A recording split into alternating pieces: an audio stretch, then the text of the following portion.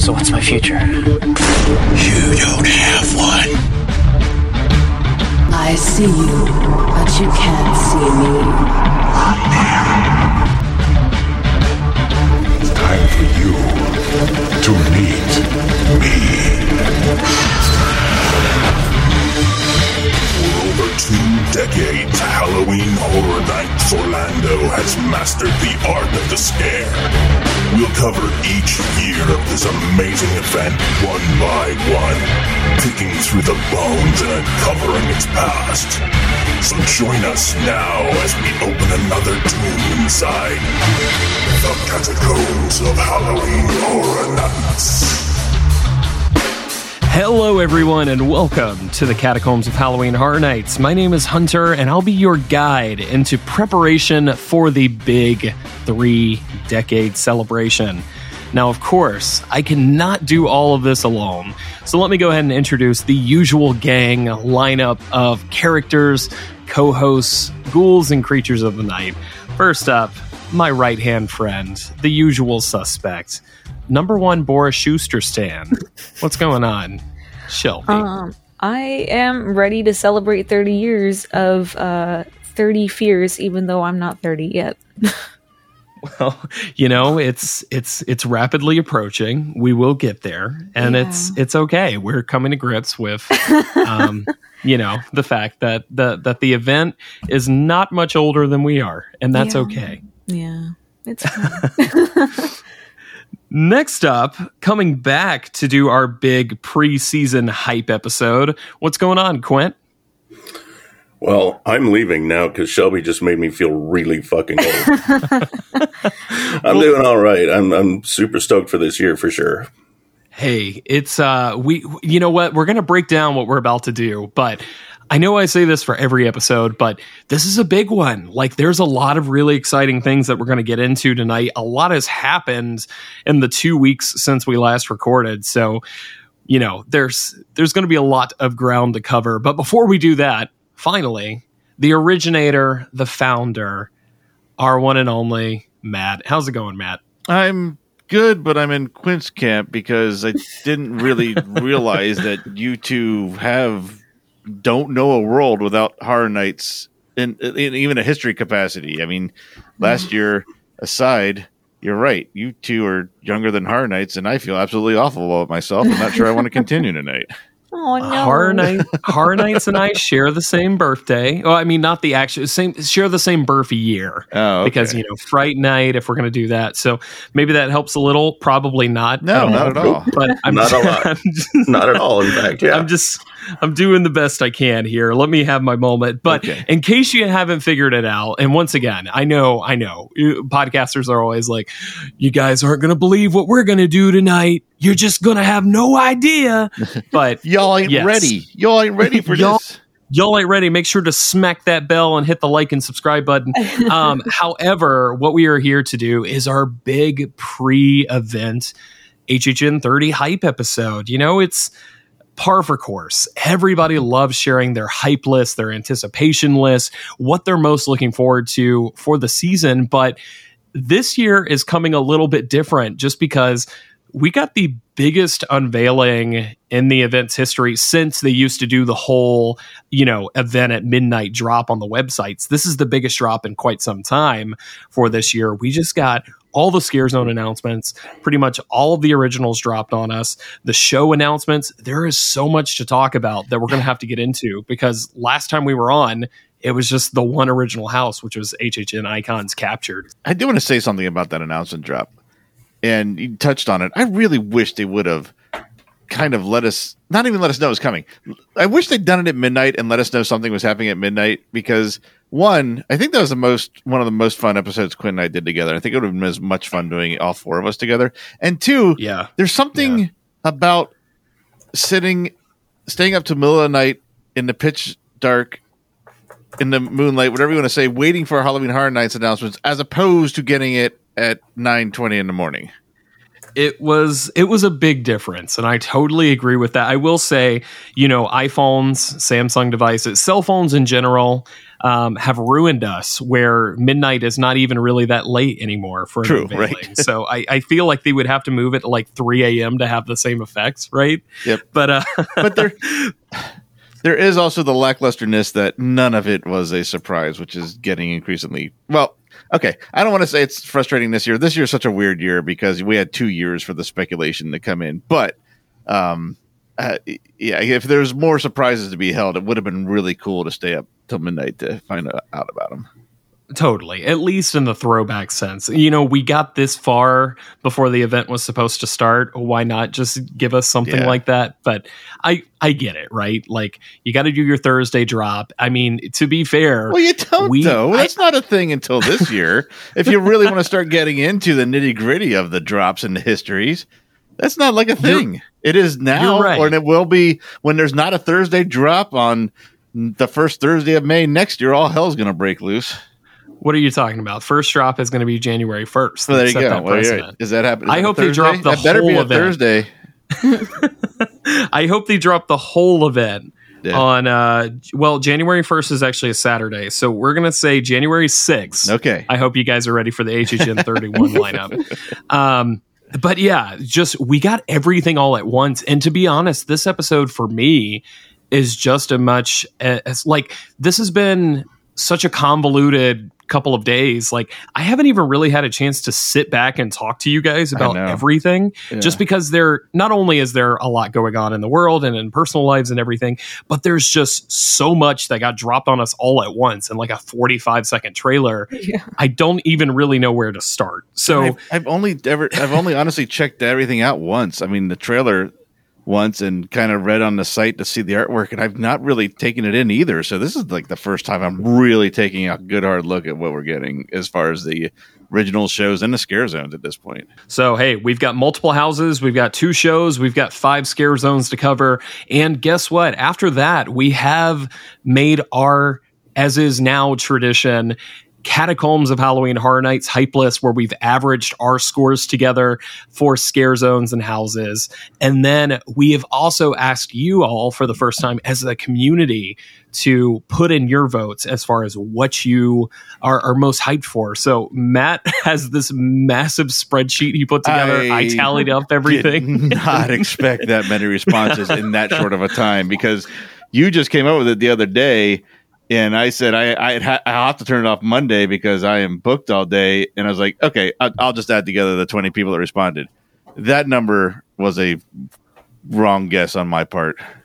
It was a lot of people. I called you driving home the other day and I said, hey, I think it'd be fun to do this. And we're like, yeah, no problem. And I'm like, don't stress yourself out about it. And little did we know, over 200 of you were going to reply to this. So we did 36 hours because I had made it the day after you called and had to shut it down a day and a half later. I was like, dude, I will not be able to add this up. I'm shutting it down early. I've got to get it up there. So yes, we're going to talk about you all's hype and anticipation lists. And I've got some fun facts about that. And then we also have a very special surprise from some friends of ours right in the middle of the episode. I've told you what you were doing. We've covered enough ground. Let's go ahead and get right into it with our final episode before HHN30 begins.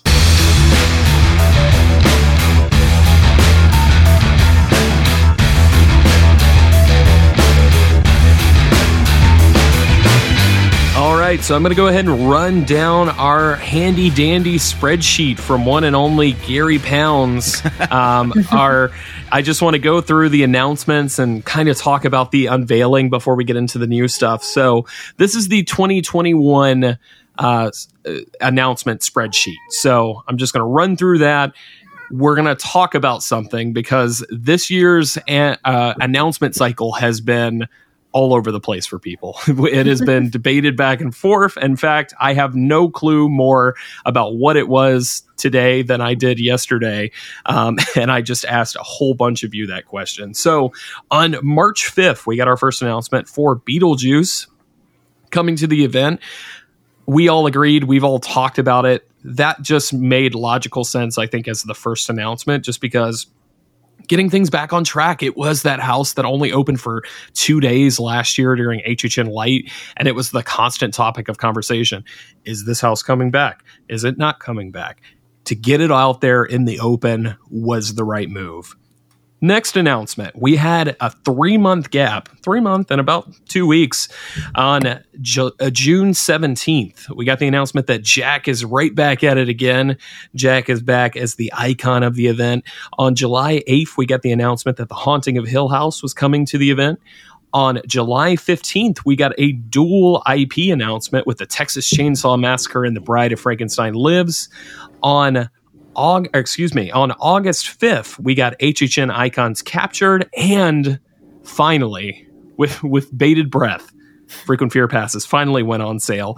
Now, keep in mind, folks, when we're recording, if you're listening to this episode in the future, a couple years down the line, you're like, oh yeah, August 5th. That wasn't even 2 weeks ago when we finally got this news. It finally came in season, and it was just the biggest collective gasp of air that we've all had as a community this year. And then finally, a week later, on August 12th, we got our final announcement. We got the scare zones in the shows. We got Scary, Case Files Unearthed, Wicked Grove, Puppet Theater, Revenge of the Tooth Fairy. And once again, one of those is debated. We'll talk about it a little bit more in just a little bit. So there's your lineup of announcements for this year. Guys, it was a heck of a year for announcements. This year, there really was, with the speculation maps being out for so long and just the event shutting down, and I guess people who are normally pretty tight-lipped, like, oh yeah, this is what this year was supposed to be and everything like that. We had a pretty good idea of what this year's event was going to be, so it was kind of just waiting for things to happen versus anticipating what might happen. And I feel like collectively as a community, this year has been really weird because of that. I give this year a lot of slack because, and even to this day, I'm not saying this as a doomsayer, but we still don't know. I don't mean for the event. I mean just in general, what is going to happen next? We thought once 2020 rolled into 2021, things would get better, and things are better. Some things are not, and some things, who knows? So I give this year's announcement schedule a lot of slack because I can't even begin to imagine what kind of discussions are going on behind closed doors about everything. Well, so I guess we'll just go ahead. Let's start off with the, it feels weird to refer to it as this, but let's talk about the smallest batch of announcement that we got in this most recent unveiling, the stuff that we haven't had a chance to talk about yet, with the previous call-in episodes. And I'm talking about the shows. Mm-hmm. So, I've got Marathon of Mayhem making its return as Carnage Factory, and I have a show called Halloween Nightmare Fuel. So Marathon of Mayhem Carnage Factory, this is a big deal. We all kind of expected a Lagoon show would come back after the runaway success of Marathon of Mayhem, but the aesthetic this time looks drastically different. Shelby, what are you expecting from this? A steampunk nightmare a la 2006 Tumblr featuring steam powered giraffe. No, I'm kidding. Mannheim Steamroller. Yeah, Mayhem Steamroller. Oh shit. No, it gives me like really early Horror Nights vibes from like the earlier years, so like circa 2000. Like I said, the early 2000s, where you did have like heavy steampunk vibes and stuff like that. So I don't know what to expect. I do expect fire. That seems like an obvious thing to put in a Horror Nights show. Yeah. I'm just kind of surprised that they didn't take the Saws and Steam route with this, because it looks like there's a lot of possible tie-in to Saws and Steam. What's funny, Quinn? I was actually going to pose that to you. It was in my notes here. I was just knowing what Saws and Steam means to you and Matt as well, but just like this totally, and I feel like that's just because like that is what comes to mind for this aesthetic for Halloween Horror Nights, but no, I just think with the water show, man, like the whole steam effect that they could be doing with it would just be kind of cool. I don't know. Yeah. But That's kind of I mean, what I was saying, because like a lot of like the earlier like Saws and Steam included a lot of the earlier Horror Night stuff had that steampunky vibe. What was the Scare Zone that had that as well? I can't remember. It was like the one in New York, or was it like the one in Sting Alley, where it was like steampunk and water. And then there was also the the Scary Tales one that was all steampunk. No, there wasn't. Very reminiscent of that stuff from the past. So I feel like it'll be maybe a greatest hits of stuff we've seen from Horror Nights, while also featuring like the IPs that we have from this year. That has me a lot more excited if it's a celebration of HHN's history as a whole. Matt, I wanted to pose this to you directly just because you and I preached the praises of Marathon of Mayhem repeatedly to each other last year, and to anyone who would listen. Does kind of losing that retro wave aesthetic and the IPs that fit so well into Marathon of Mayhem last year, like this year's IP roundup, I'm personally having trouble imagining what that looks like in a Lagoon show. So right now, I got to say, I'm just personally not as excited for this as I was for Marathon of Mayhem last year. However, it could completely knock me out of my socks just because I'm not expecting as much as well. Well, that's the thing, is that I'm not sure what it's going to be. So I'm not...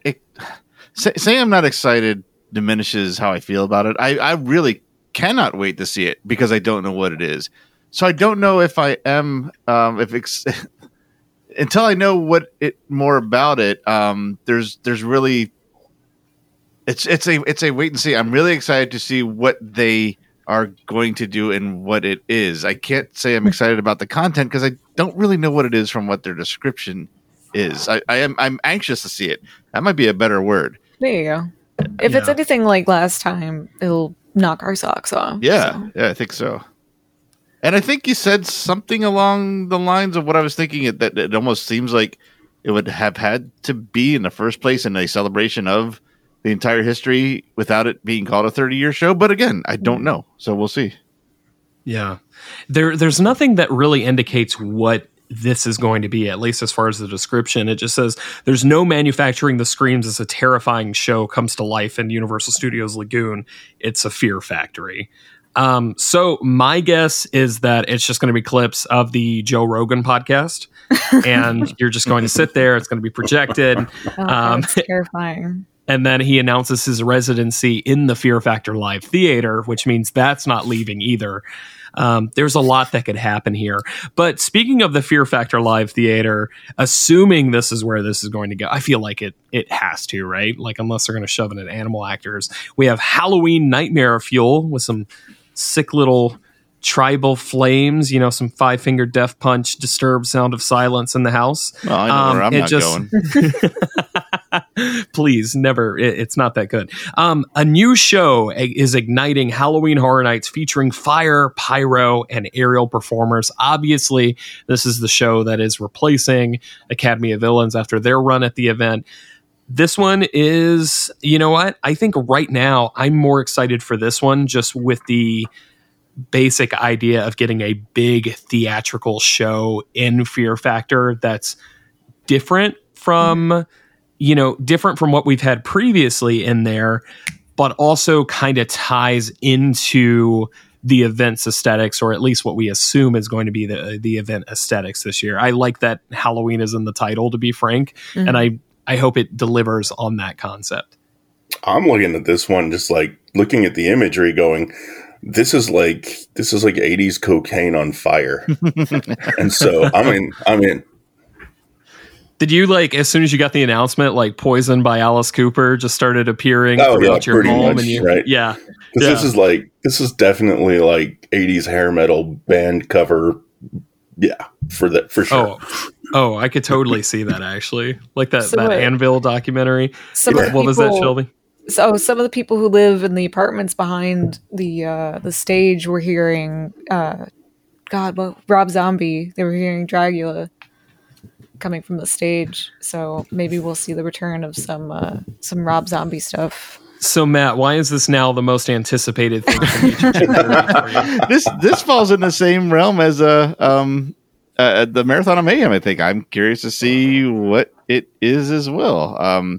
Stage shows, man. I have made no secret when I don't like a live performance and when I love a live performance, and there's rarely a gray area. It's either I'll see it every time I go, or I'll see it once, and that's enough for me. So we'll see. I mean, I'm anxious for this one too. Yeah. Well, I think that's just as good of a place as any to just start taking our walk around the park and start talking about these scare zones. Because right outside of Fear Factor Live over in San Francisco, we know this one because you can already see the stage. We know where everything is going as far as the scare zones. Houses haven't been 100% confirmed yet, even though we know, but the thing is, so Crypt TV is going into San Francisco. Step inside of Crypt TV, a dark universe of monsters that reside in the same reality, on your screen, in your pockets, and now in San Francisco. So Crypt TV, this is a collaboration between Jason Blum and Eli Roth that originally started as part of the Facebook TV program that Facebook tried to dip their toe into. And now it's on YouTube. It's just original horror creation, short form entertainment. And this one is super divisive for people. I do think this one is having a bit of struggle. We're going to talk about our rankings later on. This one is just struggling from the prospect of, I don't think a lot of people know what it is. And they're going to have to walk through the zone and see what's going on. Me too. Not me. I knew. Yeah. Actually, you know what? Let's. You kind of. Man, maybe this isn't part of the discussion. How do you see Crypt TV? Because I am so freaking behind on YouTube. Everything. It's all on YouTube. Okay. Yeah. I apologize for derailing us, but I just don't know what it is. But no, I forget. But someone on Twitter did take the time to make a playlist of the featured properties that will be featured there, that was shared in the Shady Brook group. I'll send that over to you. Yeah. I feel like we'll also see more characters walking around that don't just belong to those stages too. Yeah. So. Shelby, as our resident Eli Roth expert though, how are you feeling about this? Oh, I'm stoked. I'm so excited. Yeah. Eli Roth these days isn't that great of a person anymore. Like, we've just kind of seen like the bad side of him, but I will commend him for giving voice to small independent creators like he has with Crypt TV. And that's pretty much what all of Crypt TV is like a platform for independent artists to put out like their vision of horror. And it's fucking awesome. And it's just a really cool way to explore like creatives' minds and these really interesting monsters. And they have a really funny TikTok page where they use those monsters and just do stupid memes. So it's a lot of fun. And I have some favorites. Everybody has their favorites, but I'm super stoked. I'm excited. But yeah, once again, we're going to talk about rankings in just a little bit, but this one is very much a wait and see for me personally. And I feel like a lot of that is not due to any dislike or anything like that, even though I do think it would be pretty easy to see this as the quote unquote corporate tie-in zone, which supposedly NBC does have a stake in this. So, you want to promote what you own. There's even a Chucky pop-up that has happened on the bridge to San Francisco in between Springfield and San Fran. So, take that with what you will. But Crypt TV, I will say I'm kind of excited that this is something that is not going to be a big party zone this year. If you're going to put a scare zone back there, doing something a little bit more low key with it being such a choke point, I think is a big thing. And I'm kind of grateful that it's not like a big hyped up party zone like it was last year. Yeah. It'll be kind of low key. I really hope that I don't know if you've been to the park recently, there's a big food truck out there.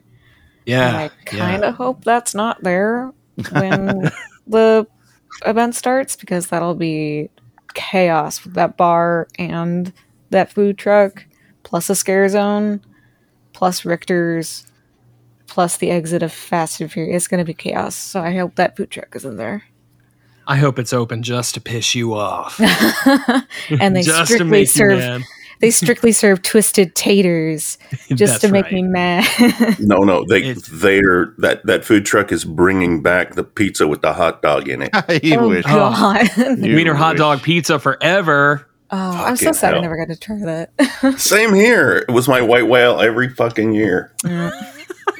Quint's going to manifest show it. up his one night dressed as Ahab and just be like, where can I find the fucking wiener hot dog Arr, pizza? matey, where be my pizza? With the hot It was dog here. in It was here 5 years ago in the Tomb of the Ancients queue, and now it's gone. It was in the It weirdest. wasn't even the location. queue; it was in the exit. Yeah. Oh, yeah, you're right. Yep. I think our resident Kenny Marcellus did actually try it. I'm gonna have to hit him up and see what he could tell us. The only person, first person, because I had it once he told me where it was. The first person, even remotely related to news, as Lou from a couple other shows, was the first to find it, and he's a freaking vegetarian. So I'll tell that story quick. He bought it, and then his girlfriend's like, hot dog. And she's like, what? There's a hot dog in the crust. So then he tried to return it, and the guy had no idea how to do it. So they ended up selling it to the next guy in line. He's like, you want this? You know, and he just gave him the money for it, and the guy walked off. If there's anything we're going to manifest to return this year, it's going to be the pizza dog. There you go. And it'll be $12 a slice, and you guys will pay for it. Yep. Let's do pizza fries, but it's a pizza with fries on the top of it. See, I could do that. Yeah. With like cheese Yeah. sauce. Yeah, no, just shit, I'm bake gonna the make cheese that. on top of that. In fact, it could be like a poutine pizza. That'd be all right. Don't do that to me. That sounds amazing. Would I know, that right? be called? Would that be called? What would that be called? Putizza? Thank you. That's it. There it is. Or That's it. pizza. Isn't that what? Putizza. If they don't have it, I'm having it at the Halloween party. Putizza. You know, it's a good night when you go Putizza. out and get some putizza. Hey, Quint, I got a question for you. All right. You know what's going to happen when you finally get a bite of that wiener hot dog putizza? Yeah. I'm It's going to going to hurl. seek and destroy your insides. So our next scary zone, Jesus. Oh, God. Seek and Destroy, coming to New York. A ruthless alien cyber regime led by the controller has taken over New York, turning humans into fuel. Succumb or be destroyed. I got to be honest with you guys. I have a lot of hope for this one, actually. Mm-hmm. And I feel like maybe I'm setting myself up for failure just because the New York zone objectively has not been one of the top tier zones since 25. I know some people like Survivor Die. The Purge was just fine. However, 25 really was the last major hoorah for New York. And I really hope this is a return to form. Aliens in New York with that giant Andros looking motherfucker from Star Fox in the background. I'm all about it. I really hope it rocks. Matt, you're a sci-fi guy. Where are you sitting on this one? See, that's. I guess it's in the middle because there's a couple that I'm super looking forward. This is always strange, and this is always like the curse of the scare zones. It's always like there's 4 that I really can't decide, or maybe I take it back. There's like a 1, and then there's a 5, and then there's other 3. It's like I don't know. So I'll say it's in that middle group, and I'm going to say that 2 more times. So that's my lame answer, but it sounds cool, and it's I'm going to go back to my fallback phrase. I'm anxious for this. Can I just put that as a blanket statement for everything so I have to stop saying it? Just press a button. Yeah, okay. I mean, Get a soundboard already. Shelby, what do you think? Zombie kill of the week? No. Well, I'm excited for this one. If we ever get to our hype list, this is up If we there. ever get there, we got 3 hours. Yeah. Let's keep it. It's up there. It's so, even just like the theming up on the walls and stuff, or the buildings that we can see already. I'm already hyped because it's just creating a story without even having any like characters there. Like the what is it? The controller. Yeah. Like demands your obedience or demands you to obey, all that stuff. It's it's so neat. And I'm like, ooh, I want to know who the controller is. I want to know what's going on. I want to know what's happening to people. I want to see the victims. I'm excited. Love me a good sub and dom relationship for sure. Oh. Quinn, so during your time going to HHN, you got to see a really cool scare zone called Acid Assault. Shit, dude, I was just going to say that this is like channeling Acid Assault vibes for me. Yeah. I don't know. That's twice you and I have done that tonight, and it's kind of creeping me out, really. This is looking like a return to what I really liked about New York scare zones in the past, and I'm hoping that they can do two things, and that's they can stay on the story and tell a really good story. And you know, have a whole bunch of sideshows and stuff like that. Not even really sideshows, but just like groups of characters that have a theme going on and that kind of stuff that they've done really, really well. And the second thing is like, I hope they can populate this scare zone well enough, because one of the things that suffered in this scare zone in the last few years was like just not enough characters, and it just didn't really feel like a scare zone. Yeah. So. Yeah. I think if they can get those two things, I think this theming is amazing. I love the red coloring that's going on with this, the red and black, because, well, it's red and black. It's my favorite two colors. And, I think this has a lot of potential. Yeah. I'm also curious to see what the alien designs are going to be like. Yeah. Yeah, it makes me wonder if they're going to go a little bit more 50s space age inspired like they did for Invasion, or if they're going to be a little bit more grisly and kind of gross looking. Because obviously it's going to be a mixture of aliens, and it's going to be people probably in jumpsuits who have been enslaved by the enslaver, which what I think is interesting is it does say alien cyber regime. So we're kind of looking at that cyberpunk aesthetic mixed with the extraterrestrial side.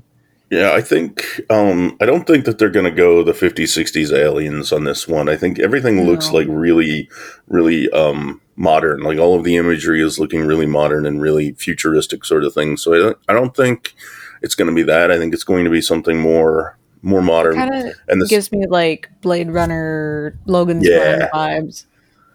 And I think the cyber regime thing leads me to believe like technologically enhanced aliens. Yeah. So it'll be fun. Yeah. A lot of I mean, it gives the creatives team for this like a lot of leeway to do a lot of fun stuff.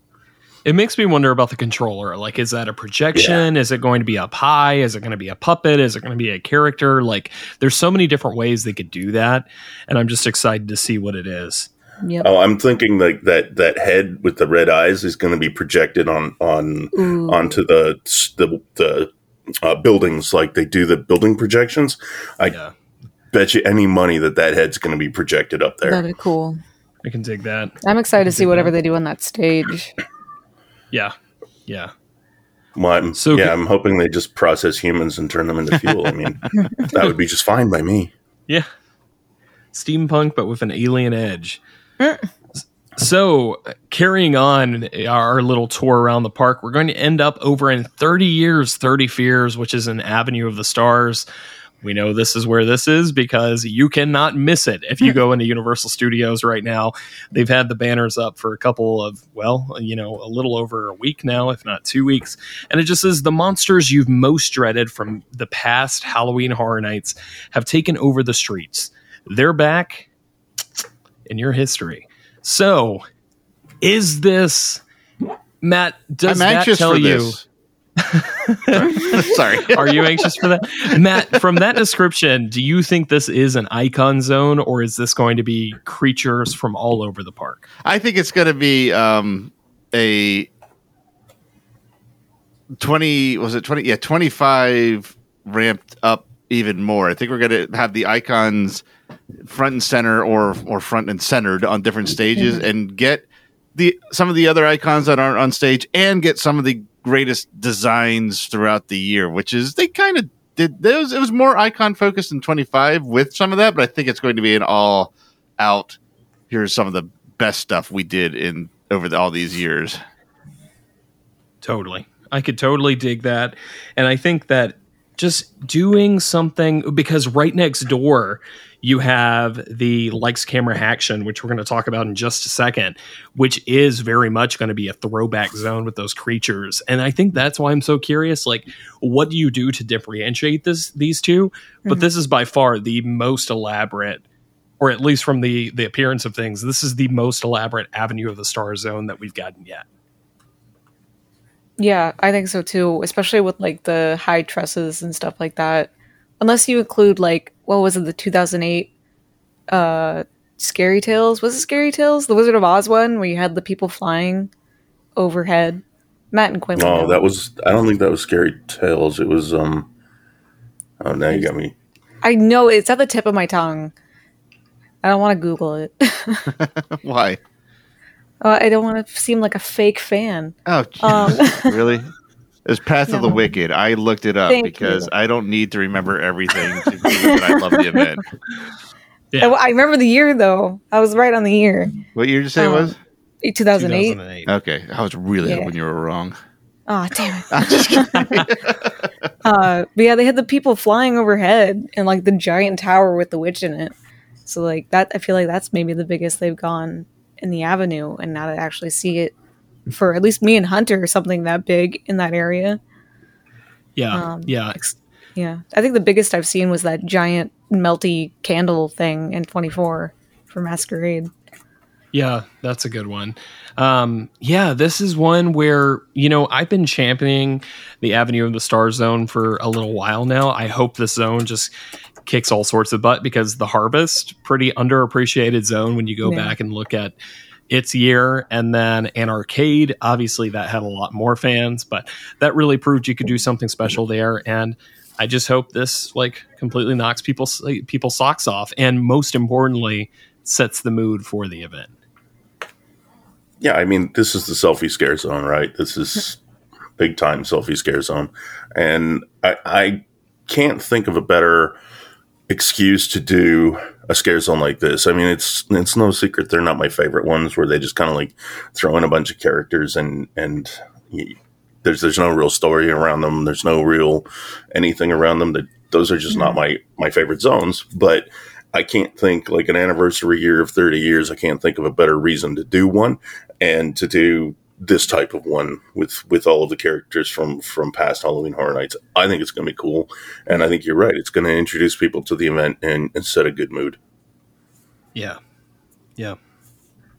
Well, let's keep on moving on, because we are going to end up in kind of something that came out of nowhere and completely knocked our socks off, just from, maybe a slight teaser for our ranking that we're going to get to in a little bit. But Lights, Camera, Action, Eddie's Revenge.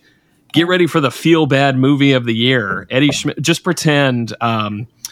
What's that Sister Hazel song that was used in every 90s rom-com? Just pretend that's playing over the back as I'm saying this.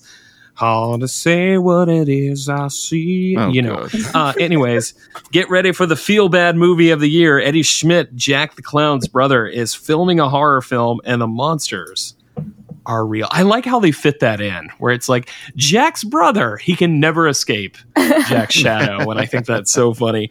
But this is our compilation zone for the year.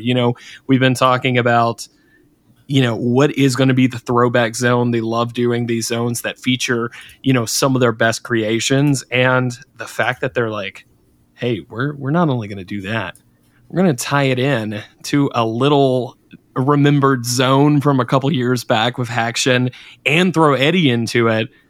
That's pretty fun. Now, Matt, tell me about why you're anxious about this one. Oh, this one. You said it.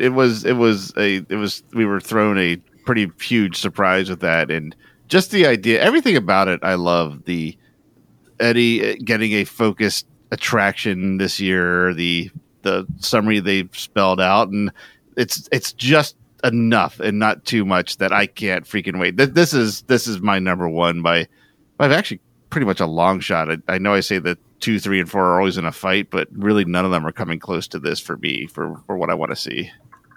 Yeah. I mean, this did have the from the zone of lights, camera, action that happened during HHN 19 that did feature prominently the chainsaw drill team. I feel like that is, a natural shoe in to fit something over here. And then we've already seen some of the sets of some returning properties like Van 55, Invasion, and this kind of totally lines up with that really weird Scare Zone shirt that we saw last year. Not entirely, but things are starting to click together a little bit. Shelby, with Eddie getting a chance to shine in a zone this year, you got to be pretty excited about that. Oh, I'm so excited. I'm like, I've said it on previous podcasts how 25 was the year I started to appreciate Horror Nights more, like at least the history parts. So seeing Eddie in the Scare Zone was just like, oh, that's cool. Now I'm like, oh shit, I get to see Eddie again, and I know who he is. I'm so excited. And someone posted the Van 55 mural, which I absolutely love because it looks like someone's like high school cutout like wall where they cut out pictures of a magazine and put it up on their wall, which I think is perfect. Someone posted that and was like, oh my god, I think this event is made for Shelby. And I'm like, oh my god, it is. But I don't know exactly what's all going to be in there. I know for sure we're at least getting Van 55 and Invasion, but oh god, I believe we got a peek at Shrieks and Foons as well. Oh yeah, that's right, that one too. Those guys are hard to draw. Those guys are hard to describe. I keep saying I'm so like my thing. I keep saying I'm excited. Matt, are you anxious for it? Yeah, because I can relate. I'm so. How about I'm hyped? I'm hyped. I'm stoked. So, basically everything besides like a couple of the houses. I'm ready. I'm ready. So the real question is, who's going to direct this movie? Eddie, wouldn't he? I feel like Eddie is the director. I see what you're saying. Yeah. No, I'm thinking Eddie's the star and the director's going to direct. I don't think so. That was my initial thought too when I saw, because they've used that turn of phrase for the director before, but the whole Eddie thing from the get-go was him filming a horror movie in his trailer park and getting burned alive. I think this is the reintroduction, the reboot of Eddie alone. I don't think they're going to share the spotlight with someone else for this. Oh, well, that's good then. Good for him. We've got one last zone continuing our little tour around the park, and we're going to end up in the deep dark forest of Gorewood Forest, 16 years after the gory sacrifices of Tara Cruentes. The heartless Terror Queen is back. Evil is in her nature. I gotta say this. I noticed this while putting the notes together. They're acknowledging that it's 16 years instead of 15 years. It makes me wonder, because I feel like they could have just done it and got away with it, right? It makes me wonder if she's going to acknowledge it in some sort of capacity where she's like, y'all fucked shit up too bad last year. Yeah, we had to give you a year to get your shit together. I am so looking forward to this.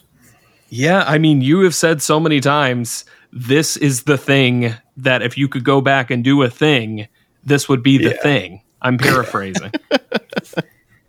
Yeah, my Wayback Machine, this is really fucking high on my Wayback Machine list, yeah. Yeah.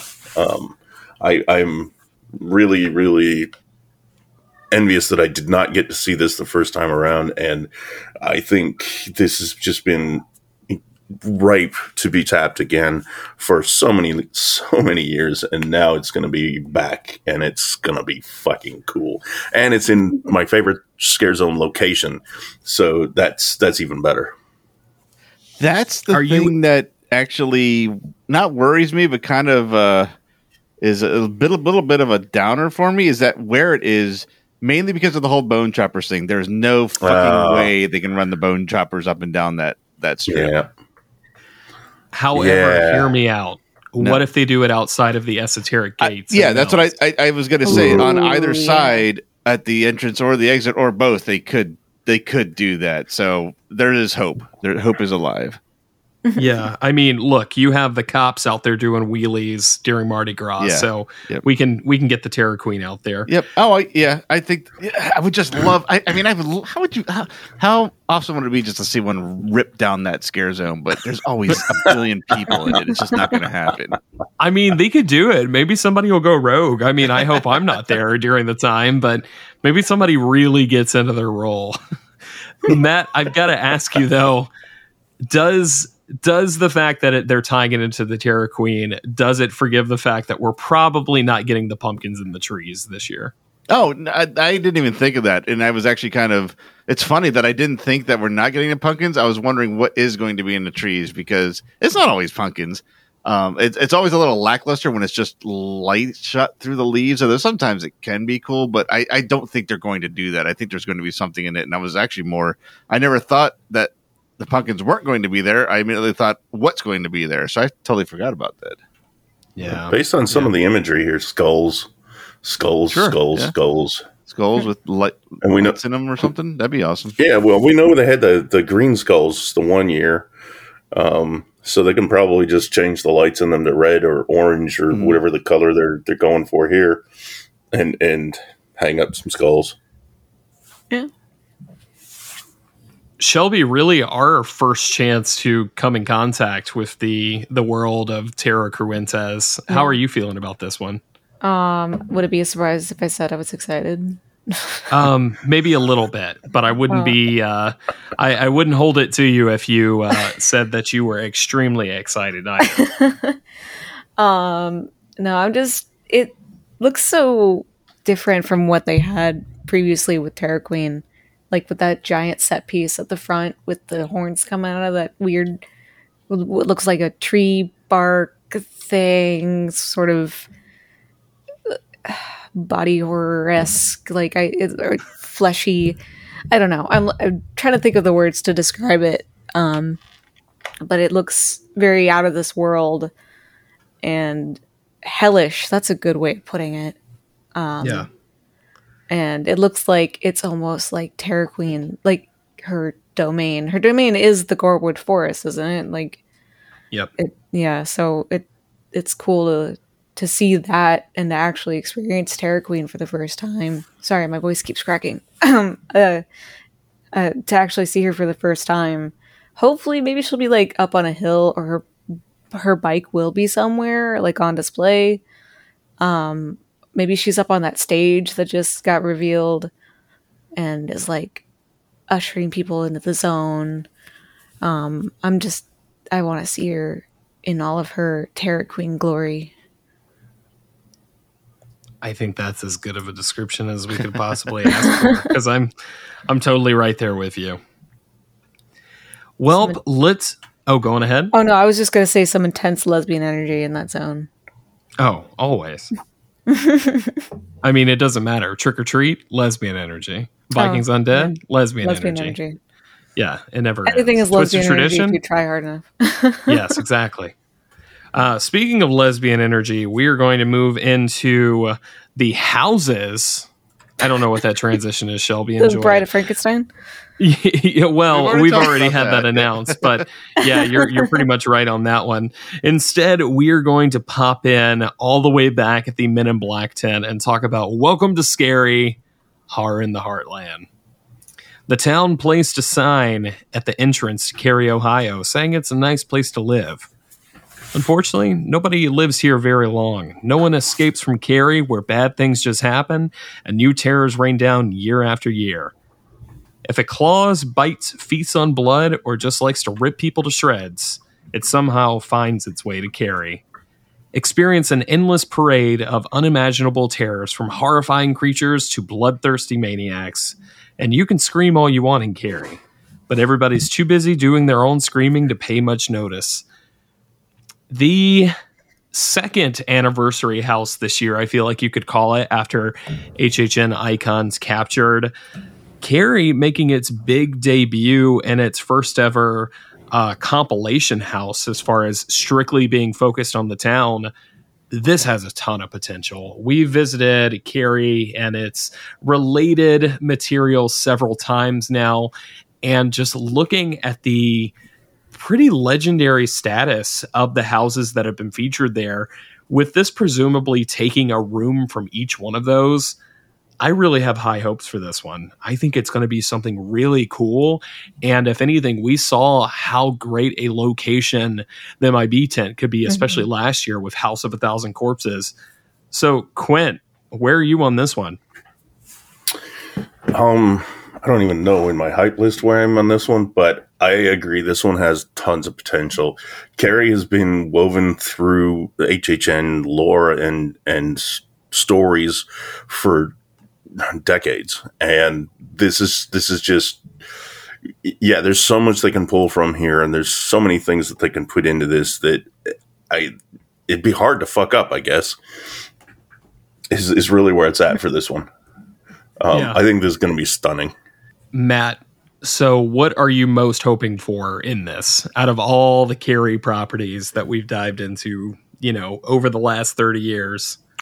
I'm actually hoping and kind of expecting it not to be a reproduction of Rooms of the Past. I'm thinking it's going to be a version of the town where all these stories have taken place. I'm not sure how to describe what I want, but I hope that's coming through. It's like we've had this particular story from Carrie. We've had this story from Carrie. Now here's Carrie as a whole, and all these stories exist in it. So instead of having a room that's from one story and a room from another, you kind of get just a spooky town where all these things are happening right now.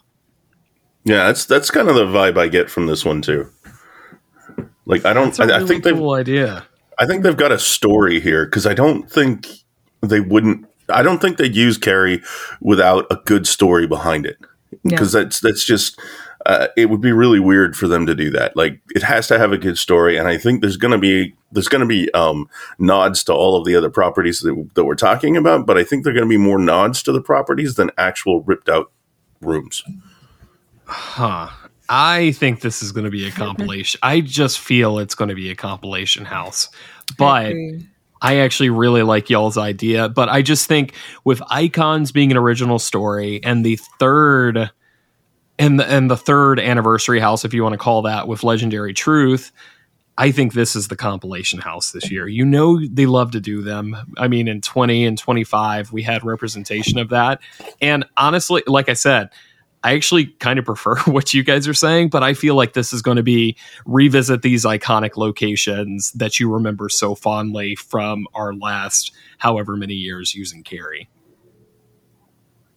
I respect your wrong opinion. I guess we'll find out soon enough. Money on the table. Let's go. Oh, you don't want to bet money on that. But I mean, just from looking at it, I mean, we can kind of expect, it sounds like Leave It to Cleaver, Hive, Dead End. They're probably going to throw the Spawning in there, HR Blood and Guts. Like, there's so much for them to pull from. And I just... Maybe some Schoolhouse. Yeah, that's a good one. I've already brought it up, so let's talk about it. The shortest blurb out of all these houses goes to Case Files Unearthed, Legendary Truth. Follow the trail of a private eye as an investigation into the supernatural leads you into a dark world of ghouls and terrifying creatures. Of course, this is the adventures of one and only Mr. Boris Schuster. And I know that means the world to somebody on here, but of course, this was the house that replaced the oft-rumored / confirmed Billie Eilish house from last year that did not end up returning. It was rumored to be Creepshow. It was rumored to be Halloween 3. And actually, it ended up being none of the above. It ended up being a Legendary Truth house. So this is the one that kind of completely caught people off guard, Shelby. Yeah.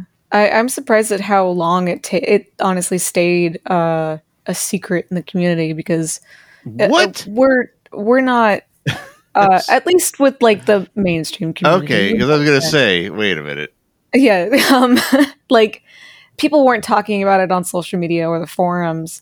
It kind of just stayed in the underbelly of the Horror Nights community, where it was like a inkling of like that it might not be.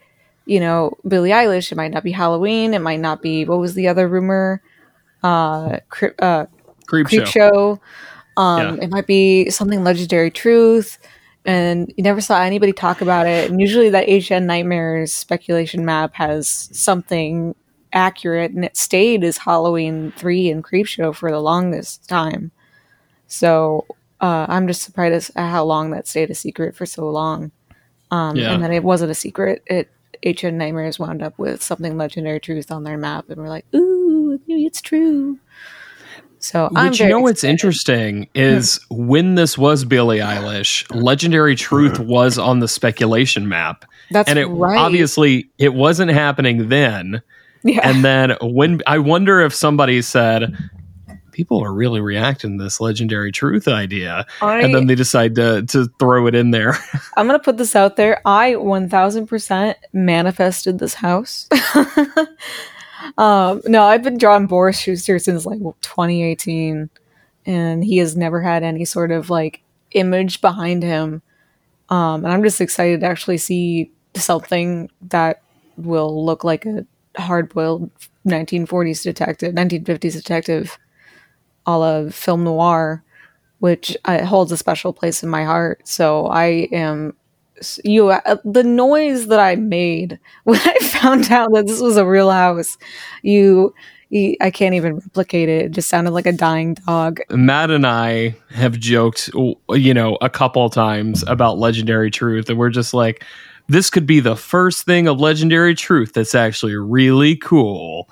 And that's like mostly in jest, because you do have stuff like Dead End. But yeah, this one kind of came out of nowhere and knocked people on their ass. And I'm excited to see it. And Matt, there's a rumor that a Yeti is in this house from looking at the concept art. I'm going to remain silent on this subject. You're not anxious? Sure. I'm anxious. I'll go with that because I don't want to lose any friends tonight. There we go. Jeez. Wow. We'll talk about it during our rankings, I feel. Going ahead, Quint. I do find it really interesting that the shadow in the picture is very Cthulhu-esque. Yeah, the tentacles looking. Yeah. That's another reason why I'm so excited. Exactly. And this is something where we haven't really ever...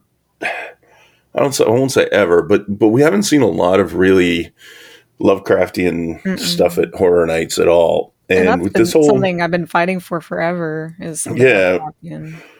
And with all this noir stuff in this one, there's a potential. Yeah, there's a potential for some interesting stuff here. I think this is going to be.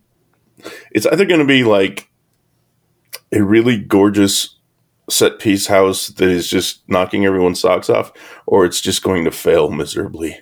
Is the way I feel for this one. Like it's going to be either knock it out of the park, or it's just going to be like, well, they tried that. Hopefully it's the former.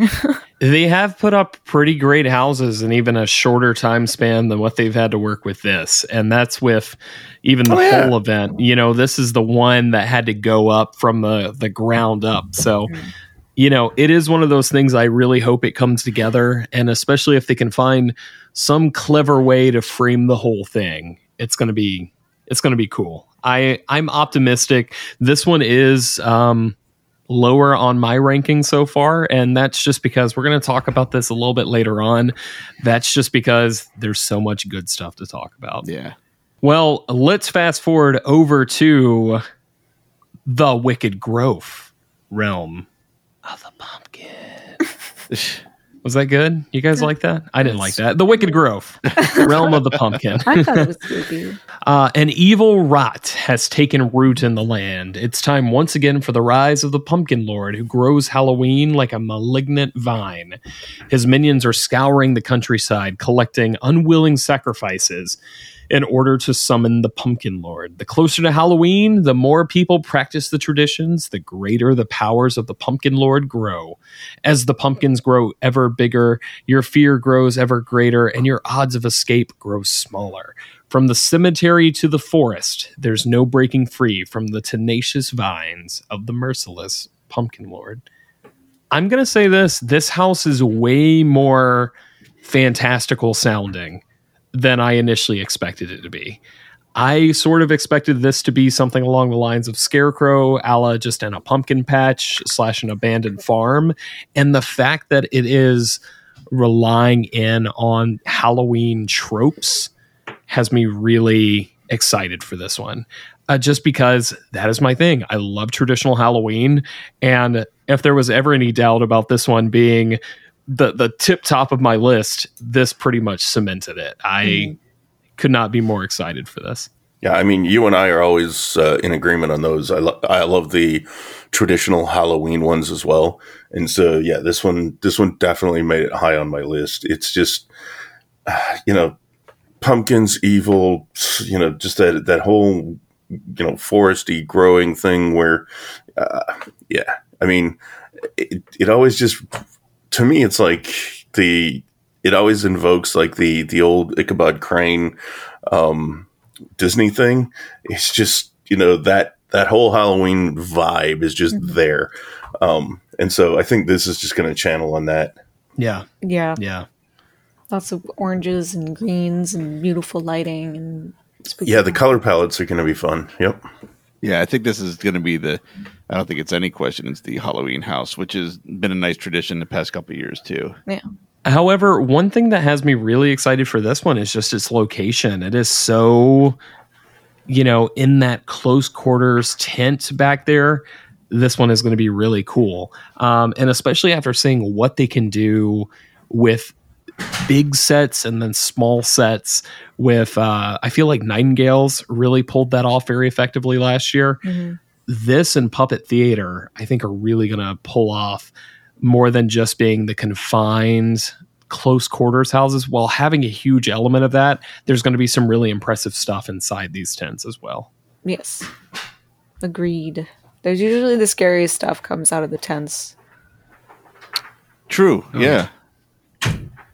I do think this is going to be one of the scariest houses. It's giving me like Scarecrow vibes too. Yeah. We're going to break into that in just a bit.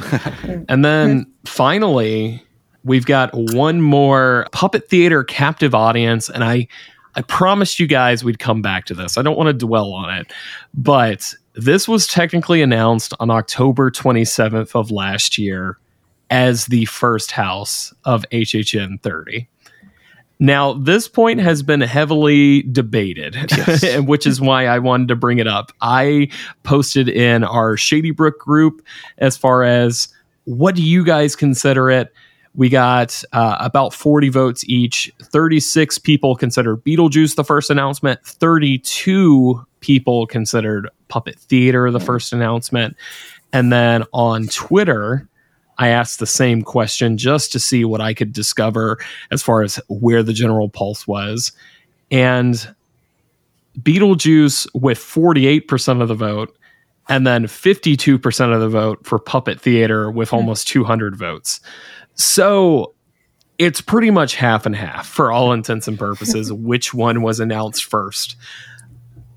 Shelby, you tried to pull the rug out from under me earlier. I tried. we need to talk about this because Shelby was like, no, it was Bride and it was Tooth Fairy. And I said, no. That was the Halloween seasonal testing experience or whatever they wanted to call it. And we did have that whole conversation about whether or not those houses were going to come back because they did. I forgot. Basically have a full seasonal run. However, I don't know. I'm going to say Puppet Theater was the first house announced for this year. It's the earliest one ever. But agreed. Open Scene, a creepy abandoned old theater from the early 1900s San Francisco.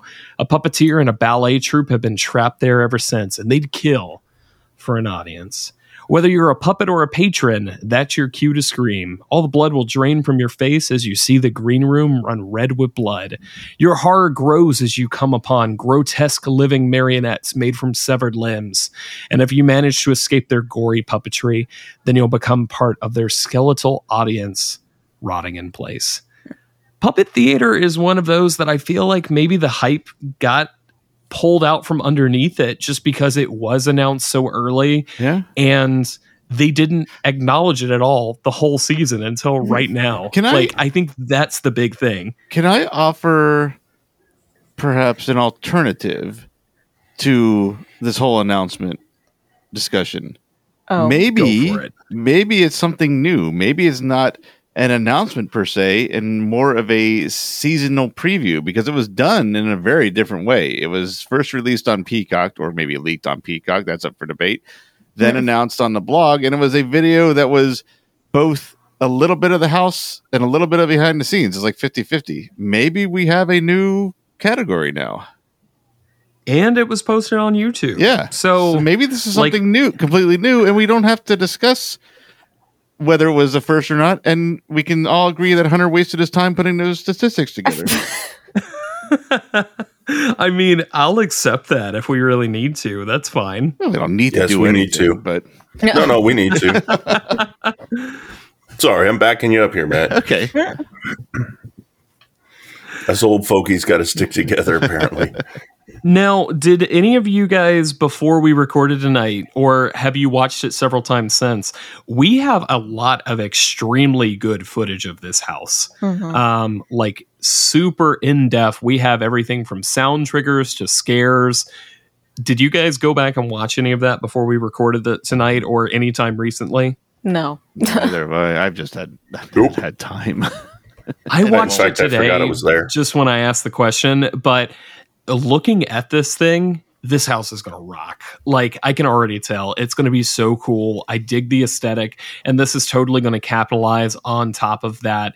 You know that the Scary Tales market for HHN, people that love those really fantastical, gory stories, this is going to be that house this year. At least it's even on with Revenge of the Tooth Fairy, which, because, you know, a chunk of people have already seen that, I think this one is going to scratch that itch for a lot of people. This is pretty high on my hype list because I think just aesthetic alone and the creativity potential of it being puppet themed and with the theater setting. So this one's pretty high up there. I'm pretty excited about this and anxious. Quint, this next house, which I'm going to introduce you, but I want to read the description real quick because it was pretty high on your list. And that is finally our last announcement. Revenge of the Tooth Fairy announced to be returning. You're about to discover the sinister reality behind the seemingly innocent childhood tradition. All children must give up their baby teeth to the goblin-esque tooth fairies or pay a gruesome price. It's an eye for an eye, a tooth for a tooth.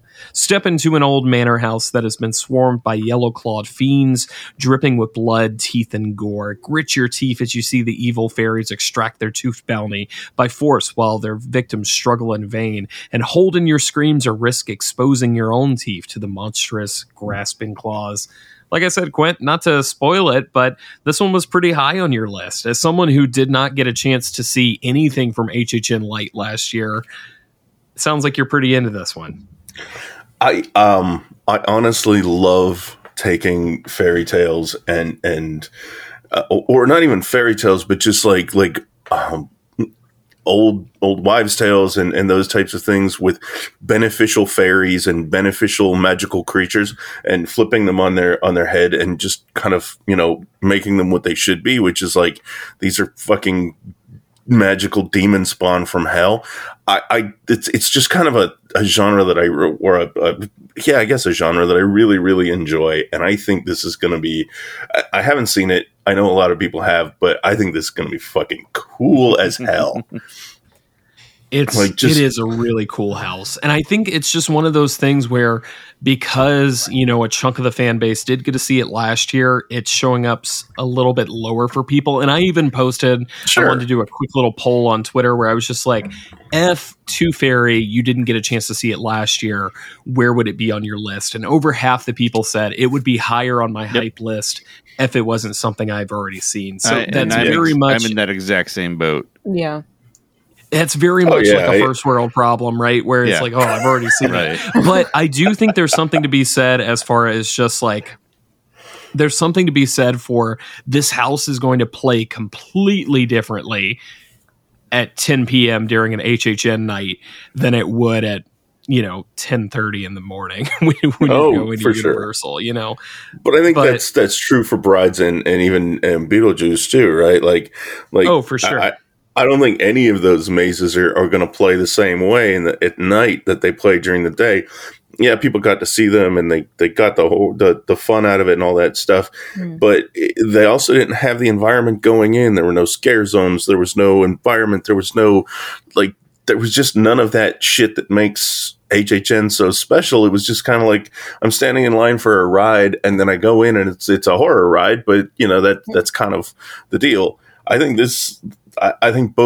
all three of those are going to be a different experience for everyone that got to see them last year, even. Yeah, I really do. I think so too. It'll be the same house, but I think we'll see added things like more actors, maybe no masks. If we I don't know, with Delta and stuff, we'll see. I don't know. I just think even just like I said, with the environmental change, it'll be a different vibe going through that house. Yeah, you'll have a totally different experience. For sure. Sure. Now, Matt, this one was, this is one that you only got to see a couple of times, but you did get a chance to see it. However, it does not have the advantage that Bride does, where Bride was very high, and this was, towards the lower part. Is that pretty much just because you love the Universal Monsters IP so much? It's a lot of things.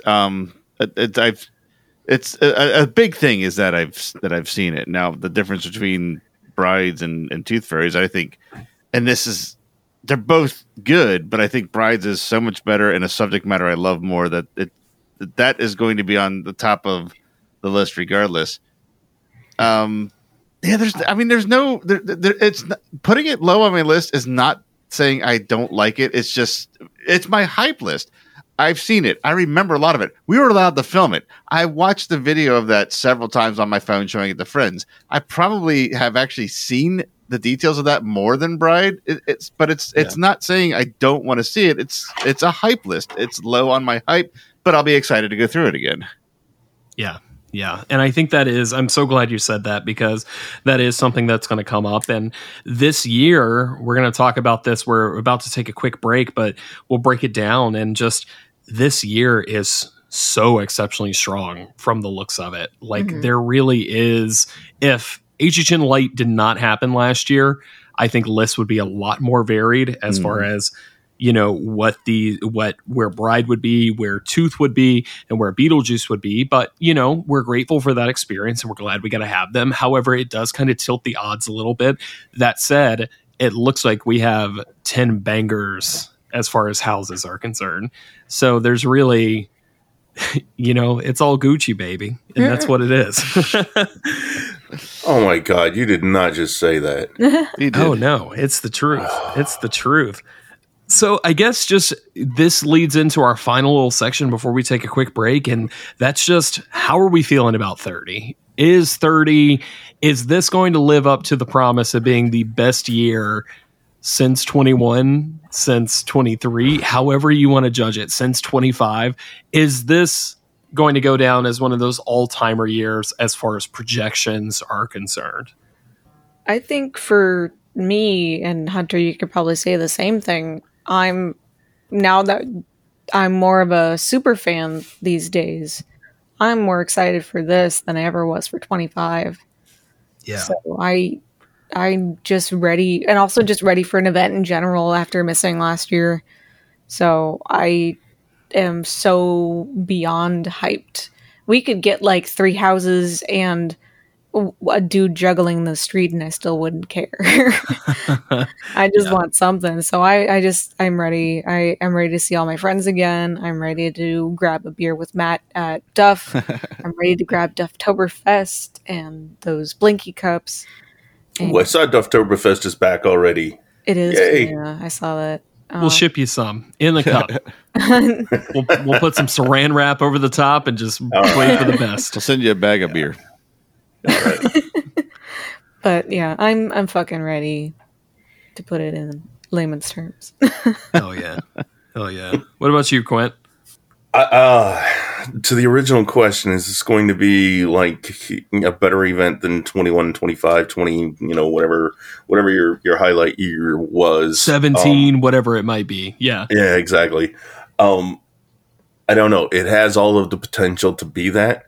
The one kind of thing that I'm not seeing here that 25 had and a couple of other years had was like the the continuity of the event, I guess. Like 25 was all about Jack, and Jack had a lot of pieces, and Jack had that show and all that kind of stuff. And I'm not really getting really a feel for if they're going to have any sort of continuity flowing through, and maybe that won't hurt it. Maybe it'll be just fine without it. But that's the only weakness that I see at all in this lineup. Yeah. What about you, Matt? I think it certainly has the potential to be in the same league as those. I don't think maybe better is, maybe I'm not letting myself say it's better so that expectations are kind of restrained and it will end up being better than my expectations are. But I don't think there's any doubt it's going to be on par with those. And it's 21's great, 25's great, 17's great, but I could also sit here and tell you what's better about each year than the others. And I think 30 is going to, when it's all said and done, going to be in that same discussion, which isn't sounding like high praise, but I'm certainly meaning it to be. I do wonder if this year is going to get that boost of just all of I feel like this year is going to take 2 years to actually figure out, at least a year gap to figure out where it actually is, just because, coming off such a big gap, we're going to have that bias where we're like, this is the greatest thing I've ever had, like kissing the ground, like a sailor who's just returned to land. That's a big thing too, is it's there's going to be double bias. There's always going to be recency bias with these things. There's also going to be, I guess, a return bias, having it back in our lives. And there's also the argument to make, who gives a shit? Enjoy it and move on, and not even move on. Just enjoy it for what it is, and don't nitpick it, and don't destroy it, and don't overanalyze it. Just love it. And maybe that's the way to go into this for me. And I think I just actually convinced myself of that right now. You did it. Yeah, I agree with you there. I and that was part of the reason that when I was comparing, it's like, it's so hard to compare. Every year is so unique. Like I know we wouldn't have a podcast if we wouldn't be, well, I guess we would have a podcast if we weren't comparing them. We just talk about them individually. Yeah, we don't really compare them. Right. No, I think that's kind of what it's all about, is like every year is unique and individual, and it's hard to rank, and it's hard to say what's better than the other, just because they all have their special pieces. Yes. All right, I guess that's just as good a spot as any to go ahead, and we're going to take a break, but that doesn't mean you all can take a break, because what we have here is something very special. We cannot be more excited to debut this on the Catacombs of Halloween Horror Nights, but Orlando pop punk band Pangolin is doing a project called The Family Ghouls, and we have the first ever single debut off of The Family Ghouls coming up for you right now. Gary and Kenneth, I'm going to pass it on over to you guys. Tell the folks what they're in for, and we'll see you all after Bloodsucker. Hey everybody, this is Gary. And this is Kenneth. From Orlando's shittiest pop-punk band, Pangolin. We'd like to thank the Catacombs of Halloween Horror Nights for giving us a chance to give you a preview of our upcoming EP, Pangolin Presents The Family Ghouls. That's right. What you're about to hear is an exclusive preview just for Catacombs listeners. It's the first single off of the EP called Bloodsucker. This single comes out on August 20th, and then the full EP comes out on September 3rd. September 3rd? Isn't that the opening night of Halloween Horror Nights? That's right, Kenneth. So this is going to give everybody something to listen to during Stay and Scream. That's cool. Is there anything else that I should know about? Well, actually, you should know about this because you're in the band, but this EP is part of also a live show that we're doing October 2nd at Will's Pub. Not just any live show. It's somewhere between a play and a pop punk show. It's live, it's scripted, costumes, makeup, and this EP is 5 songs that we wrote just for this show. Yeah, it's for fans of Halloween Horror Nights and horror movies in general. And if you are into the classic Universal Monsters and Halloween Horror Nights history and just the Halloween Horror Nights fan community online, then there will be something in this show just for you, no matter which one of those categories you fit into. That's right. So check out all of our socials. We got links for tickets there, and we hope you enjoy the song. Here's Bloodsucker.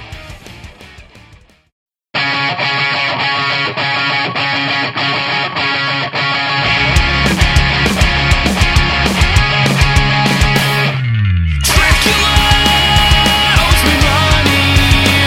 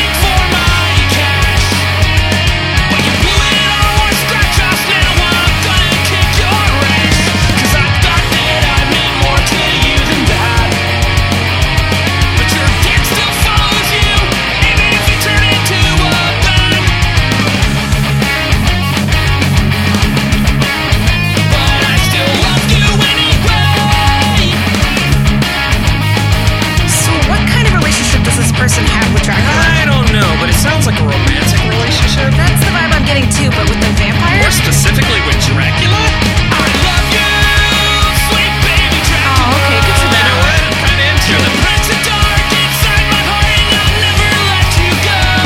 But if we're gonna spend this afterlife together, then you can't keep mooching off of me forever.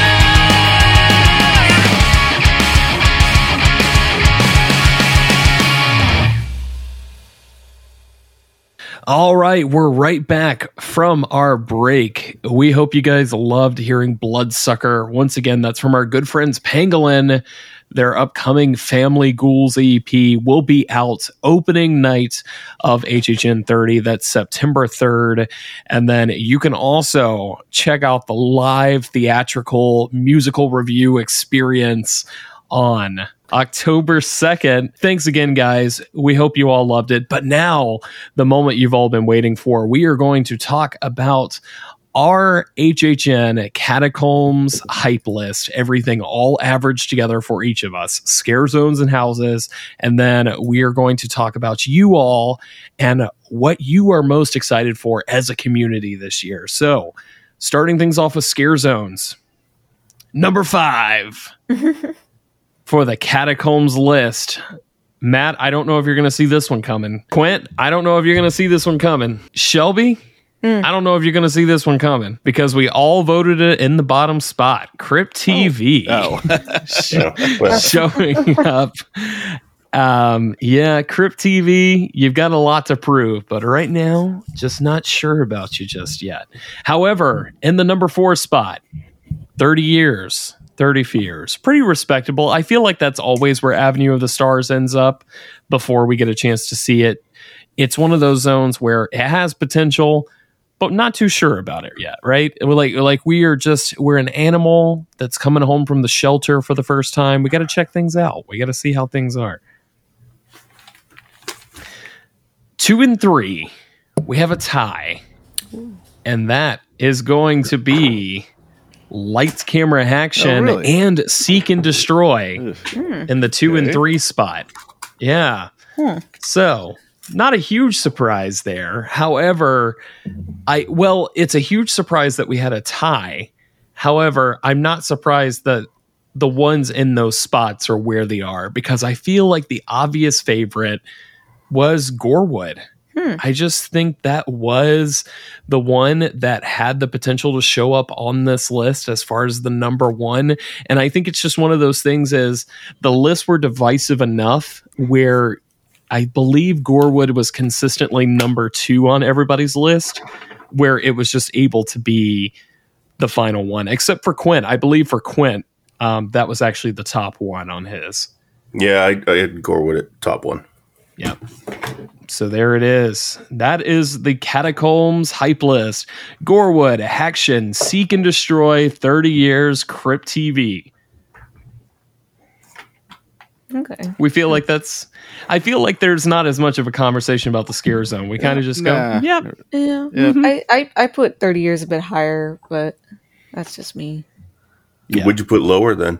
What did I put lower? Hold on, let me go to my list. I put Gorewood a little bit lower just because nothing. What was under 30-30? Gorewood. Really? Yeah. Dang. I think because just Central Park always gets way too crowded for me. I was just going to say location. That is going to be my biggest problem with that one too. Stay and enjoy that zone. Yep. Yeah.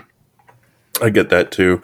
I mean, I get it for lingering, loitering, but it's so beautiful that it does have that advantage for it.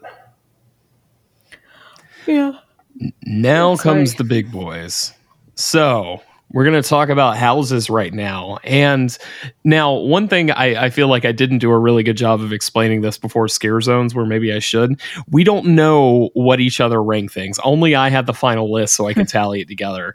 So some of these are going to be a surprise for people. Some of them not. However, in the number 10 spot for the Catacombs hype list, we actually have Beetlejuice, which I thought was interesting. Okay. In number 10, And I think it's just one of those things where it was consistently lower for all of us, where it just didn't quite crack the number 9 spot. I thought for sure the number 9 was going to be number 10.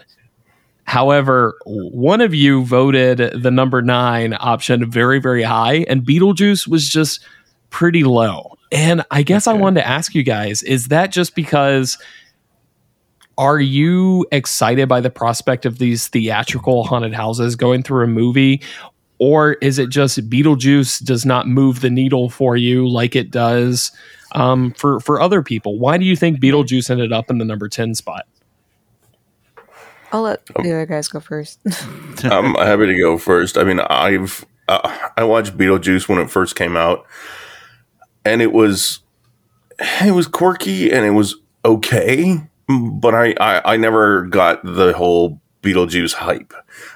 It was, I never really thought it was that good of a movie, and so just no real interest in seeing it as a haunted house. Sorry, not sorry. Yeah, you're breaking a couple of hearts out there right now. Oh, I know I am. And you know what? You know, to the people that really like it, that's fine. I like really terrible movies too. There's a couple of movies that I really like that are absolutely stinkers, but damn, they're fun. So, you know, if that's somebody's damn, they're fun movie, I'm not going to take that away from them. It's just not for me. Yeah.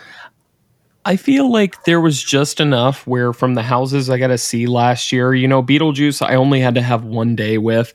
However, both those houses have the scare factor, which I like having during Halloween Horror Nights. And Beetlejuice is a very fun dark ride style experience. However, I also personally do not have the attachment to Beetlejuice that I do with something like Ghostbusters. And that's why it ended up low for me personally. I think IP houses at this point don't end up being the scary and most fun houses. They're fine and really enjoyable and really good representations and immersive experiences. But for scares and for having an absolute blast, I think IPs have kind of run their course. I think they become experiences more than haunted houses. So that's why it's low on the list for me, compared, especially with 6 originals. Yeah. I think for all of us, though, as like super fans, we're all more excited for the anniversary stuff than any sort of IP this year. Doesn't matter if we're attached to the IP or not. Like, I mean, I really like Hill House as an IP, but I don't want it. It's not up on my list because there's so many other things that I want to see before. I mean, Texas Chainsaw's up on there, but I'm excited to. I mean, we'll get to it, but I'll talk about it then. But yeah, I kind of agree with Quint where it's not like my favorite movie ever. And I never really got into it like a lot of people have, which again is fine because I'm not going to yuck their yum. Exactly. Yes. Yeah. I want to agree with that too. Yes. Yeah, but it's not my yum. So I get that. Yeah. And then I mean, I sound hypocritical because if there was ever what we do in the Shadows house, my tune would completely change on IP. So, I mean, I guess maybe it's also, I mean, we don't, okay, I don't want to backtrack when I said Beetlejuice is also not as scary as a subject matter as potentially some of these other houses are, which is another reason it's on my list. So to kind of smooth out the rough edge I took on my take before, that's another reason too, which is good. But I really liked it last year, and that's a thing. There's really not much except maybe one on this list of 10 that I'm not excited about in one way or another for different reasons. Yeah, I guess you kind of nailed it a little bit there for me too, because like I never found Beetlejuice scary. It was more macabre or taking the piss out of the macabre. It was you know, they were making fun of a lot of the that kind of stuff. They weren't making a scary movie. So yeah. It's appealing to a certain demographic of people. Yeah. And you know, like you said, I'm not going to yuck their yum. It's fine. They can like it. And I like really bad TV or really bad movies too. Trust me. Yeah. Well, no, not that. I'm not into that because I'm not trying to get thrown off a bridge here. However, it is one of those things where, I just think it's brand connection isn't entirely there, but I'm so excited for people to see Beetlejuice. It is the classic quote unquote horror IP this year. So it does have that going for it. And we would be remiss not to mention Beetlejuice's importance, not only to Universal, but just to HHN previously. So, it's got a lot of fans and it's going to find its support.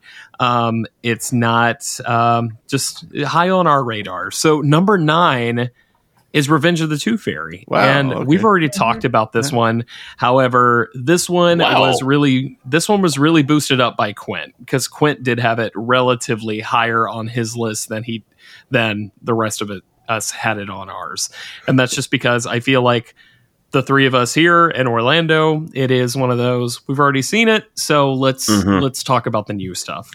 Right, and that makes sense to me. If you're posting this as strictly a hype list, if you've already seen it, been there, done that, I can get that. But but for me, as we already discussed, this one's exciting for me.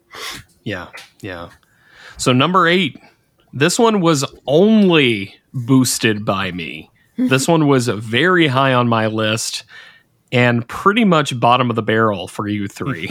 Now this is what I've been waiting to hear for 2 rounds, I think. Yeah. This is The Haunting of Hill House. So Haunting of Hill House is one of those that I am way more excited for you guys than I am. Or excuse me, than I was like, I am I am way more excited for it than I am. I am way more excited for this than you guys are. And we've talked a little bit about that, whether it's just the translation that you're worried about or not being familiar with the property as much, but I know that this is going to be the biggest wait and see out of all of us, to be perfectly honest. The only good thing so far that I've gotten out of Hill House is that I got a wicked awesome dad joke out of it. Yeah, so Haunting of Hill House, low for you guys, high for me, really high for me, like top 2 for me. Wow. I wouldn't have pegged. I've been watching it, like I said I would, to catch up, to familiarize myself with it. I haven't finished it, and I probably won't.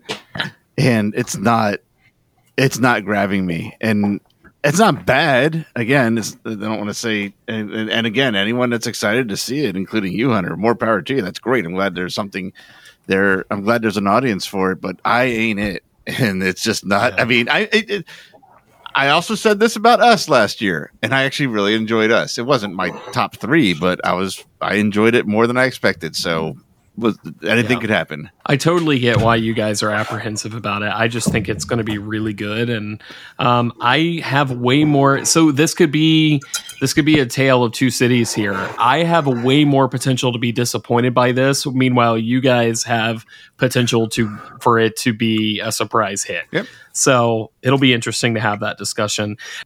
But yeah, so number 7, this is one that was higher than expected. And I feel like that's just because of the community reaction to this one. And maybe we're just a little bit kinder to this particular property. But the Texas Chainsaw Massacre, once again, coming in at number 7, bottom half of the list.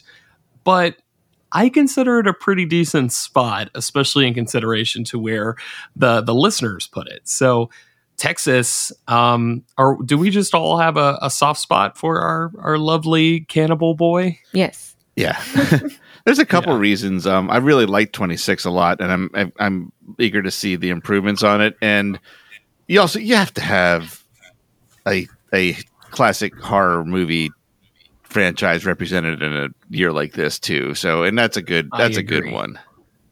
Yeah, I said that classic like horror IP this year was Beetlejuice, and just like Ghostbusters was. However, like this is the big one, and it's just not in that spot because we have seen it a couple times before, but we haven't seen Leatherface that many times in the grand scheme of things, especially in comparison to Michael Myers. And I feel like this is going to be the one that people are kind of sleeping on this season. Like I really hope it comes out. And it's just a hammer to the face for people. I hope it really surprises people. See what you did there. Yeah. No, I like Matt said, I enjoyed the when they did it last time. I thought they knocked it out of the park then. I think this is going into a bigger area this time, and so they're going to have some more space to do it even better justice. So yeah, this one is high on my, well, it wasn't high on my list, but I'm still super excited for it. Yeah, I'm excited to see it in the soundstage. Yeah, I think that's the biggest thing. Going into a soundstage location is going to be a huge boon for it, I think. Matt, you'll be pleased to know where this one ended up. Okay. Puppet Theater, Captive Audience. This was really high up on your list. Number 6, didn't quite break the top 5. However, I feel like this one kind of came in and it put up a good fight and it ended up in a good spot. Okay. I'll take that. Right in the middle of the pack, breaking the top 5 is Scary, Horror in the Heartland. I feel like this one makes sense, right? Like, we're excited about the HHN history element. There's a couple different ways that they could go with this, and it just makes sense. You know, this one has enough where it's like, oh, it's an original, but it's also something I know and I'm familiar with, and it gives me those warm feelings. So Scary, number 5. Now, this was probably the biggest surprise for me on this entire thing. Okay. And that is because somebody swooped in and knocked this down a couple pegs. Boop. Probably me. Number 4, HHN Icons Captured. Ooh. Who did this? Didn't break the top 3, and that is, I'm throwing him under the train right now. Quint, this was not low for you, but it was definitely lower. What is it about this one? I don't know, man. I really just think this one is going to be,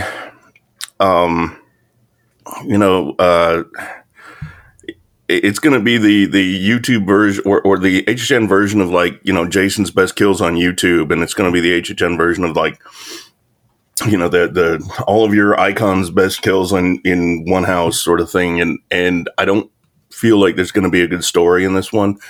And that's why I knocked it down. It's just like, I just don't see the story clicking, and I don't see it being really cool. I hope it proves you wrong. Me too. I mean, there could be no happier person for this to prove me wrong, because I think it would be awesome if they did, but I just don't see it right now, and that's why it's low on my hype list. Yeah. Now, what is interesting and what might come as a surprise to those of you listening at home is that Icons was actually in none of our number 1 spot. Yeah. Nope. No. It was up there, and it would have made the top 3. But like I said, Quint put it surprisingly low, and it kind of mixed things up. And that's why I kind of like doing these anonymous, like, hype lists, just because we all have our reasons, and it's more interesting to know where things are going to end up instead of our own individual lists.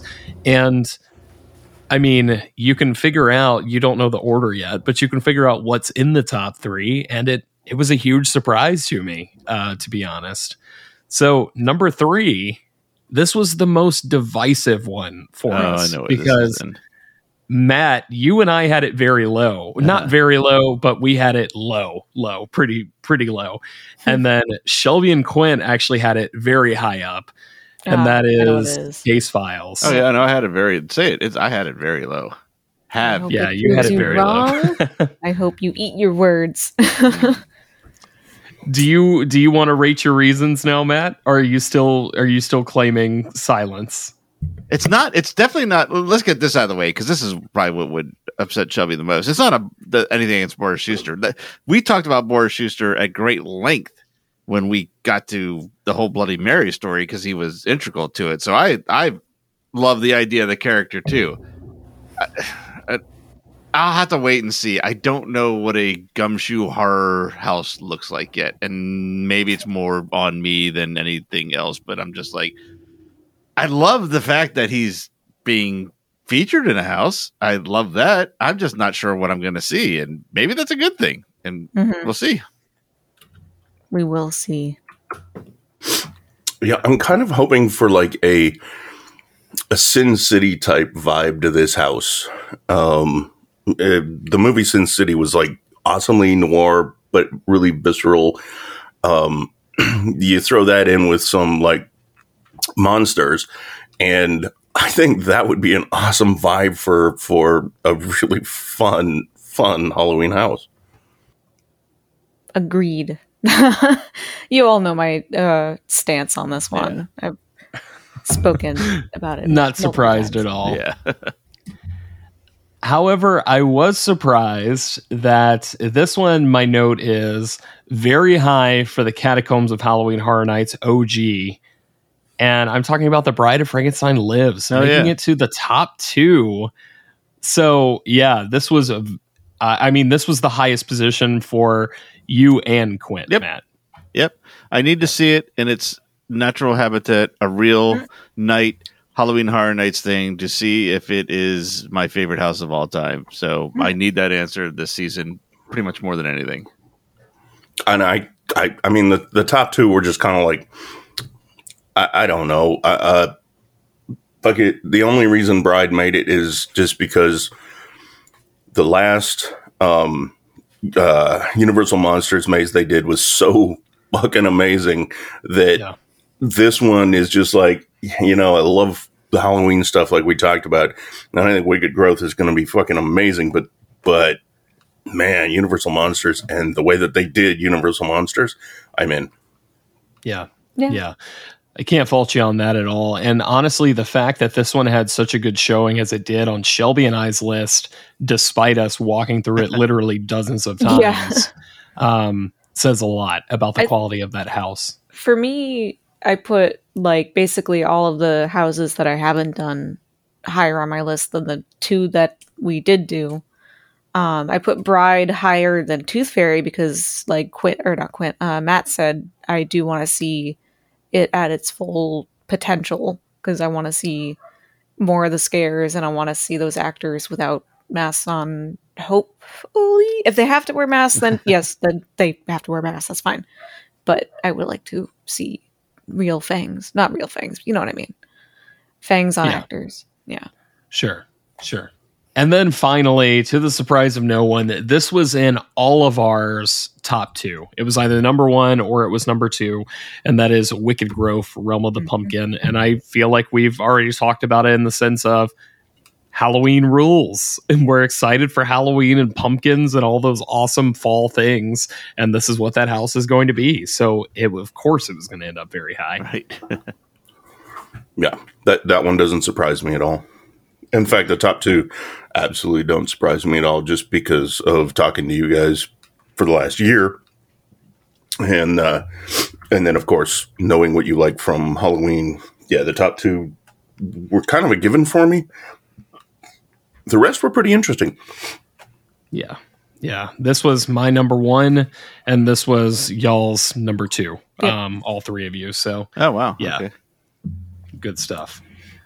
Well, so that is our list. Running on down, we have Wicked Growth, The Bride of Frankenstein Lives, Case Files, HHN Icons, Scary, Ohio, Puppet Theater, The Texas Chainsaw Massacre, The Haunting of Hill House, Revenge of the Tooth Fairy, and Beetlejuice. And once again, please don't take it personally if your favorite house was towards the bottom or the one you're most looking forward to. As we've said numerous times, this is going to be a kick-ass year, possibly one of the best years that we've ever had. Something has to come at the bottom when you're doing a list like this. We're still so excited to check it all out, and we hope you guys have the best time too.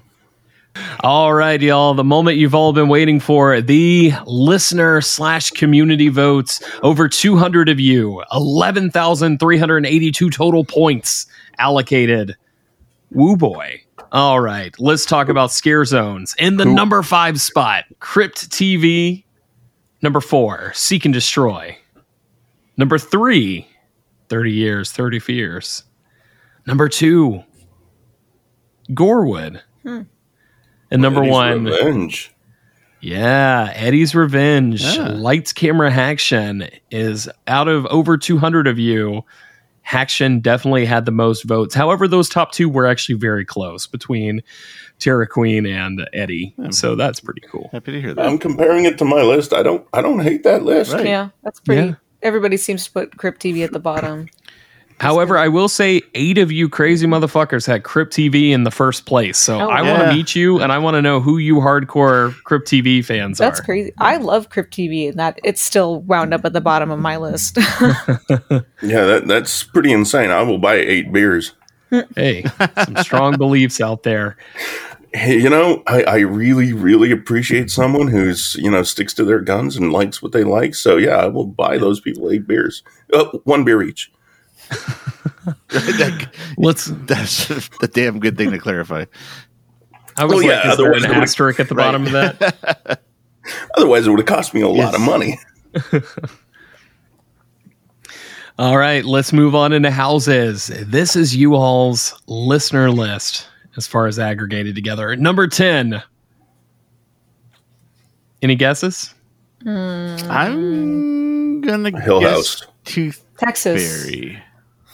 Revenge of the Tooth Fairy in the number 10 spot. And then I also realized that's probably in my head somewhere because I tallied this. So I actually knew the answer, but I didn't realize I was recalling it. Yeah. And this is, once again, I did ask people, I was just like, hey, how many of y'all would it be higher for if you didn't see it during HHN Light or get a video or something like that? Yeah, I do think that is the case. However, because of that, regardless of whatever the reasoning, Revenge of the Tooth Fairy never ended up as somebody's number 1 pick.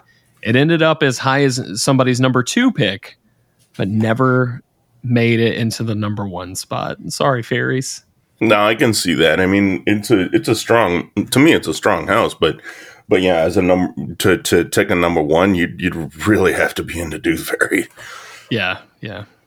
Number 9, Shelby, you were onto something because it's the Texas Chainsaw Massacre. It is interesting. I really feel like people are underselling this house, to be honest. I really hope it comes out and surprises them. And if you haven't, you know, the fan base has grown so dramatically even since 26, especially with 28 and 29. If you haven't experienced Leatherface in a haunted house, you're probably going to be knocked back a couple paces when you finally get a chance, because Leatherface is not a Michael Myers. No. He will tear you up as far as what you're thinking about. I really think this is going to be like the House of 1,000 Corpses maze from the other year. I hope so, because that was like way low on my hype list and ended up being way high on my awesome list. Yeah, I think it depends on a couple things. It depends on how different it is from the previous Texas houses, how much the cast brings in, and whether or not it's just a retelling of the movie or if it is that rumored kind of greatest hits that was expected. Yeah, we'll see. Yeah. Number 8, Bride of Frankenstein Lives. I'm sorry. Wow. What? The Bride of Frankenstein Lives at number 8. And this brings it up. This is the biggest gap between us and the listener voters is the Bride of Frankenstein, obviously. Well, right. I feel like, Matt, you and I have failed as podcast hosts and you know, educating our listening audience. I feel like a failure. I really do. That's actually a surprise. I mean, I totally get it because most of our listeners are people that have experienced HHN Light. Because it's, right. The casual Joe is not going to pick up a Halloween Horror Nights podcast. But even with that, I would expect that to be higher. But okay.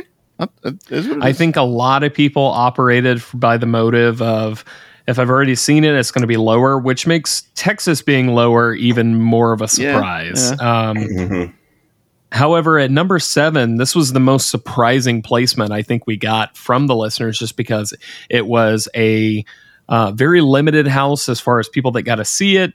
And of course, if you've heard that, you know I'm talking about Beetlejuice. I really thought Beetlejuice was going to be higher for people. But at number 7, I think that just speaks to the quality of the original houses this year and how excited people are for those. Bingo. That and now I'm even more mind blown that the Bride is under Beetlejuice. Yeah. That was just that's weird. Yeah. Yeah.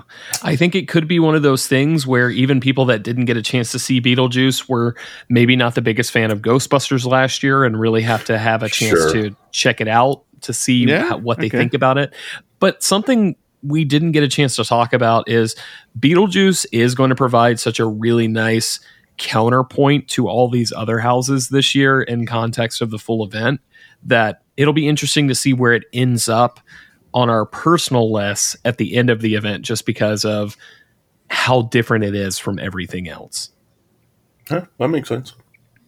Number 6, sharing our only share, if I'm reading this correctly, with our list and the listener list is Puppet Theater, Captive Audience. Not quite in the top 5, but the highest on the bottom half. And that's fair, because that's as much as excited as I am about what could go right, just as much could go wrong. Mm-hmm. Yeah. Also, puppets are pretty close to fucking clowns, so... Was actually The Haunting of Hill House, cracking the top 5 here in the 5th position. So yeah, just remember, I got y'all's back. It's everybody else that you can't trust. Again, I'm thinking that Matt and I have done a terrible job raising these people. Number 4, Case Files, Unearthed. So this one came out of nowhere, knocked people down, and they're excited for it. It's gone from the what the heck is in the Shrek theater to, oh my god, I can't wait for the Shrek theater. So you know what? I will say this: I was not very kind on the reveal of this in our discussion of it. I will say, as much as cool as Halloween 3 or Creepshow would be, I'm kind of actually happier to have this. So I hope that means something. Oh God, yes. I wish it was Halloween 3. I know you do. Cool. Halloween 3 would be fun too, but I kind of like this better than those two choices. Now, Billie Eilish, on the other hand, the more that has been leaked after it was canceled is like, that's a real loss. Yeah, totally. It sounds like we need to have a conversation, because I haven't heard about any of the leaks. Okay. I'm kind of, old and decrepit over here. Under a rock. Well, actually, I've been living out in the sun, but yes. Oh, that's... He's actually been above quite a couple rocks lately. Hey. Number 3, Scary Ohio, Horror in the Heartland. I feel like we could have expected this one in the sense of HHN fan base, love the lore of the event. Scary Ohio, it's there. People are excited for this. Yeah, I know that totally makes sense, especially anybody listening to this podcast and listening to all the history of HHN being excited for scary stuff does not surprise me. Our first place pick had 82 votes to be in first place out of over 200 people. The next closest, our number 2, had 30 votes. Oh, damn. To be in first place. Huge disparity there. Number 2 is Wicked Grove, Realm of the Pumpkin. All right. And number 1 is Bride of Frankenstein. It's so exciting that it was twice. It was on the list twice, right? That's what you're going to tell me. It's the bride with the steel chair. Yeah. HHN Icons Captured, which... Oh, that's surprising. If you're listening, it shouldn't surprise me, but... If you're listening to Catacombs, if you're an HHN fan, and I also think something that we need to talk about is, I just talked about a lot of people coming into the event. A lot of them haven't had their chance to shine with the icons yet. I did not consider that. Now I am a little less surprised. It actually is making more sense. I tend to think people that were willing to listen to me talk about past episodes or events I went to also went to them, but that's not. You're absolutely right. That's not true. So okay, that makes that makes sense.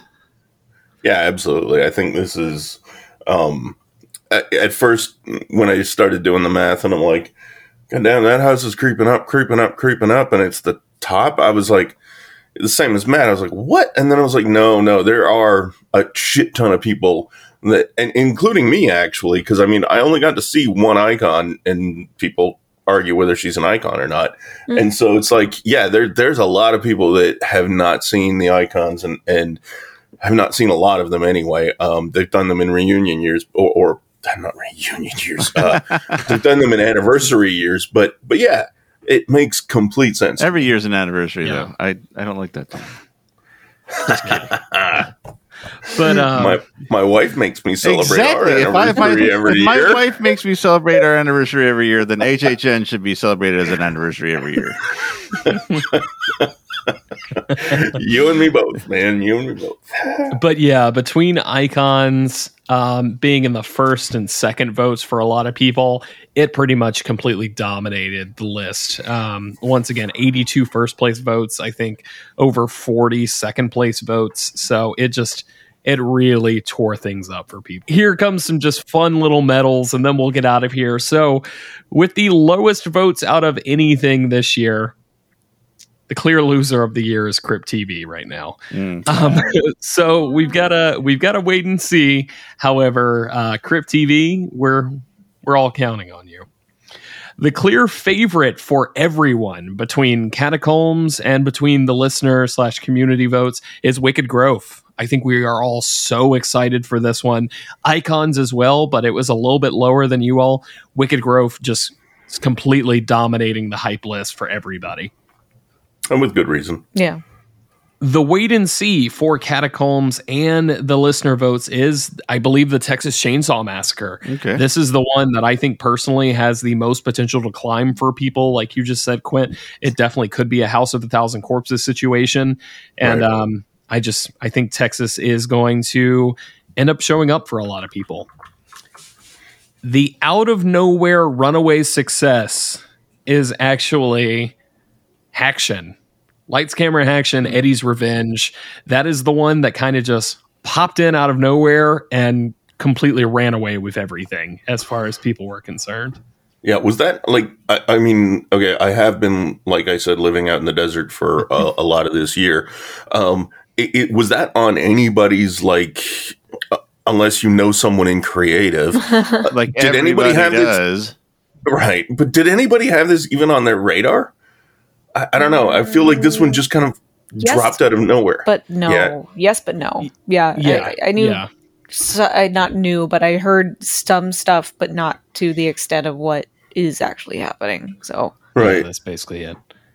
So yeah, I think, and I mean, I think somebody managed to basically stir the hype machine with weirdness and keep the actual thing a pretty good secret, which is freaking cool. We don't get that a lot at HHN anymore, and so I like that a lot. Yeah. For people where it's going to be either your favorite or it's going to be your least favorite is Puppet Theater from looking at the data here. And then finally, the biggest potential to disappoint is actually Hill House. I think that people's expectation for this one is so high. Hill House is really going to have to knock it out of the park. We will see. The top 3 houses, according to listeners, that never scored on the bottom rung is Wicked Growth, Icons, and Scary. Nice. Nobody put those in the lowest position. So, in a way, top 3 is top 3. Yeah. Yeah, and I think all of those. It surprises me that some of the other ones actually got a bottom position, but those 3 don't surprise me that they didn't. No. Well deserved. Great. Who puts Bride in the bottom position, though? A lot of people that have seen it, apparently. Yeah. Mine was 7. It wasn't like bottom, but see, insane people. Yeah. Well, you know what that means. Let's go ahead and get out of here. Thank you again for listening to the Catacombs of Halloween Horror Nights. We cannot wait to celebrate HHN30 with you out there in the fog. It is literally right around the corner, and this is our last normal episode of Catacombs before the event kicks off. So the next time you hear from us will actually be the return of Stay and Screamcast, the project that Duff and I debuted last year. And then we'll be back with our opening night impressions. Opening weekend. We try to get those out for you as soon as we possibly can, and we cannot wait to experience all the things that are coming on down the pipeline with you all. Mm-hmm. But first, before we go ahead and close things up, I do want to go ahead and thank my co-host for joining me this evening, Shelby, Wendy. However, thanks for being here. Crowley. Oh gosh, I'm going to kill both of you guys. I'm taking over the podcast. Well, thanks for having me. I don't know why I say thank you because I'm your co-host, but you kind of have to have me. Well, it was awesome to record again. I am excited to go to the event with you for once. Yeah. Because I don't think we really got to enjoy the event together in the past. We've done a few houses together, but not like to the extent as a like co-host on a podcast. So I'm super stoked. It's going to be super exciting. I mean, we do have some great memories of going through graveyard games, last people through the house. Like that's some good stuff. But yeah, it's good to be back. It's good to be with friends, and I can't wait to have that opportunity with you. But hey, when you are not irritating your real life husband, Boris Schuster, where can folks keep up with you? You can. Oh, you killed me. You can follow me on Twitter, Facebook, Instagram. It's, if you want to, under the username Cryptoguts. It's pretty easy to find. Green looking cryptid guy. You won't miss him. But if you don't want to follow me anywhere, you can keep listening to this podcast. I'm looking forward to seeing everybody at the event and giving away free stuff. Hopefully I'll have some buttons to give out, and we'll meet a whole bunch of fans and hang out and have a good time. But Quint, thanks for being here, my friend. Man, it's really fun to be able to talk Halloween Horror Nights again without it kind of being a prospective thing and being a real thing. And getting this giant data dump was fun. Having a few surprises was also pretty fun. So yeah, having a good time. And before you ask the question, you can find me at Darth Ricky on the Twitters, and that's about all the social media things I do, because I'm old, as Shelby pointed out. But yeah, it's been fun, and personal thanks to Pangolin for giving us some great debut music. Yeah. That's awesome. Yeah, so happy to hear that. Cool. So yeah, that's it. I'll tell you more about that in just a second. But Quint, you ruined. I had a transition for you. I was going to say, when you're not on Pinterest looking up the recipe for a wiener hot dog pizza, where can the folks keep up with you? But no, I think you did just fine. Shit, I'm sorry I ruined that for you, because that was funny. That's the first thing you said that's funny. Oh gosh, Matt, I know you've had a heck of a day, but thanks for making time to come talk some HHN with us. You have no idea, but you are welcome. My energy level might not sound like it, but I am very excited about the event.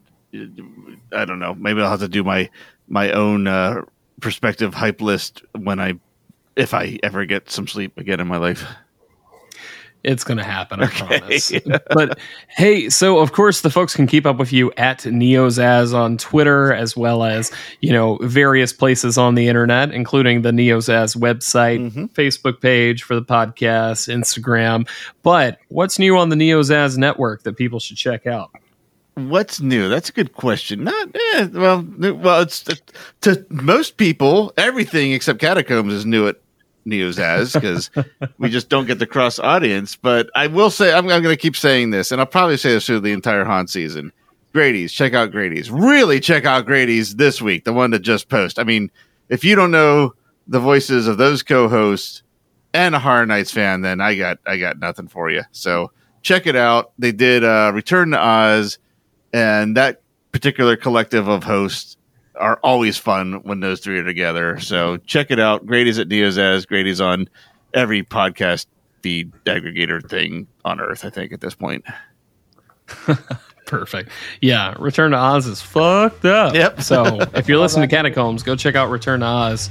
Of course, you can find me on Twitter. You can find me at Diz Vincent Price. That's DIS Vincent Price, as in discount, but too many letters. So I had slash them prices, Diz Vincent Price. All right, folks. So for now, from all of us here on the Catacombs of Halloween Horror Nights, stay spooky, enjoy the fog, and hey, HHN30 is right around the corner. Thank you for listening to the Catacombs of Halloween Horror Nights podcast. The Catacombs of Halloween Horror Nights is a Neozaz internet entertainment production. For more great podcasts and original entertainment, visit our website at neozaz.com. The Catacombs of Halloween Horror Nights is not affiliated with nor endorsed by Universal Studios Florida. All Halloween Horror Nights properties, icons, titles, events, and related items are property, trademark, and copyright Universal Studios or their respective trademark and copyright holders. For more Halloween Horror Nights coverage, follow us on Facebook at facebook.com/Neozaz Podcast and follow our Twitter account at Neozaz. To help support the series and all the work we do at Neozaz, check out our Patreon page at patreon.com/Neozaz. Thanks for listening.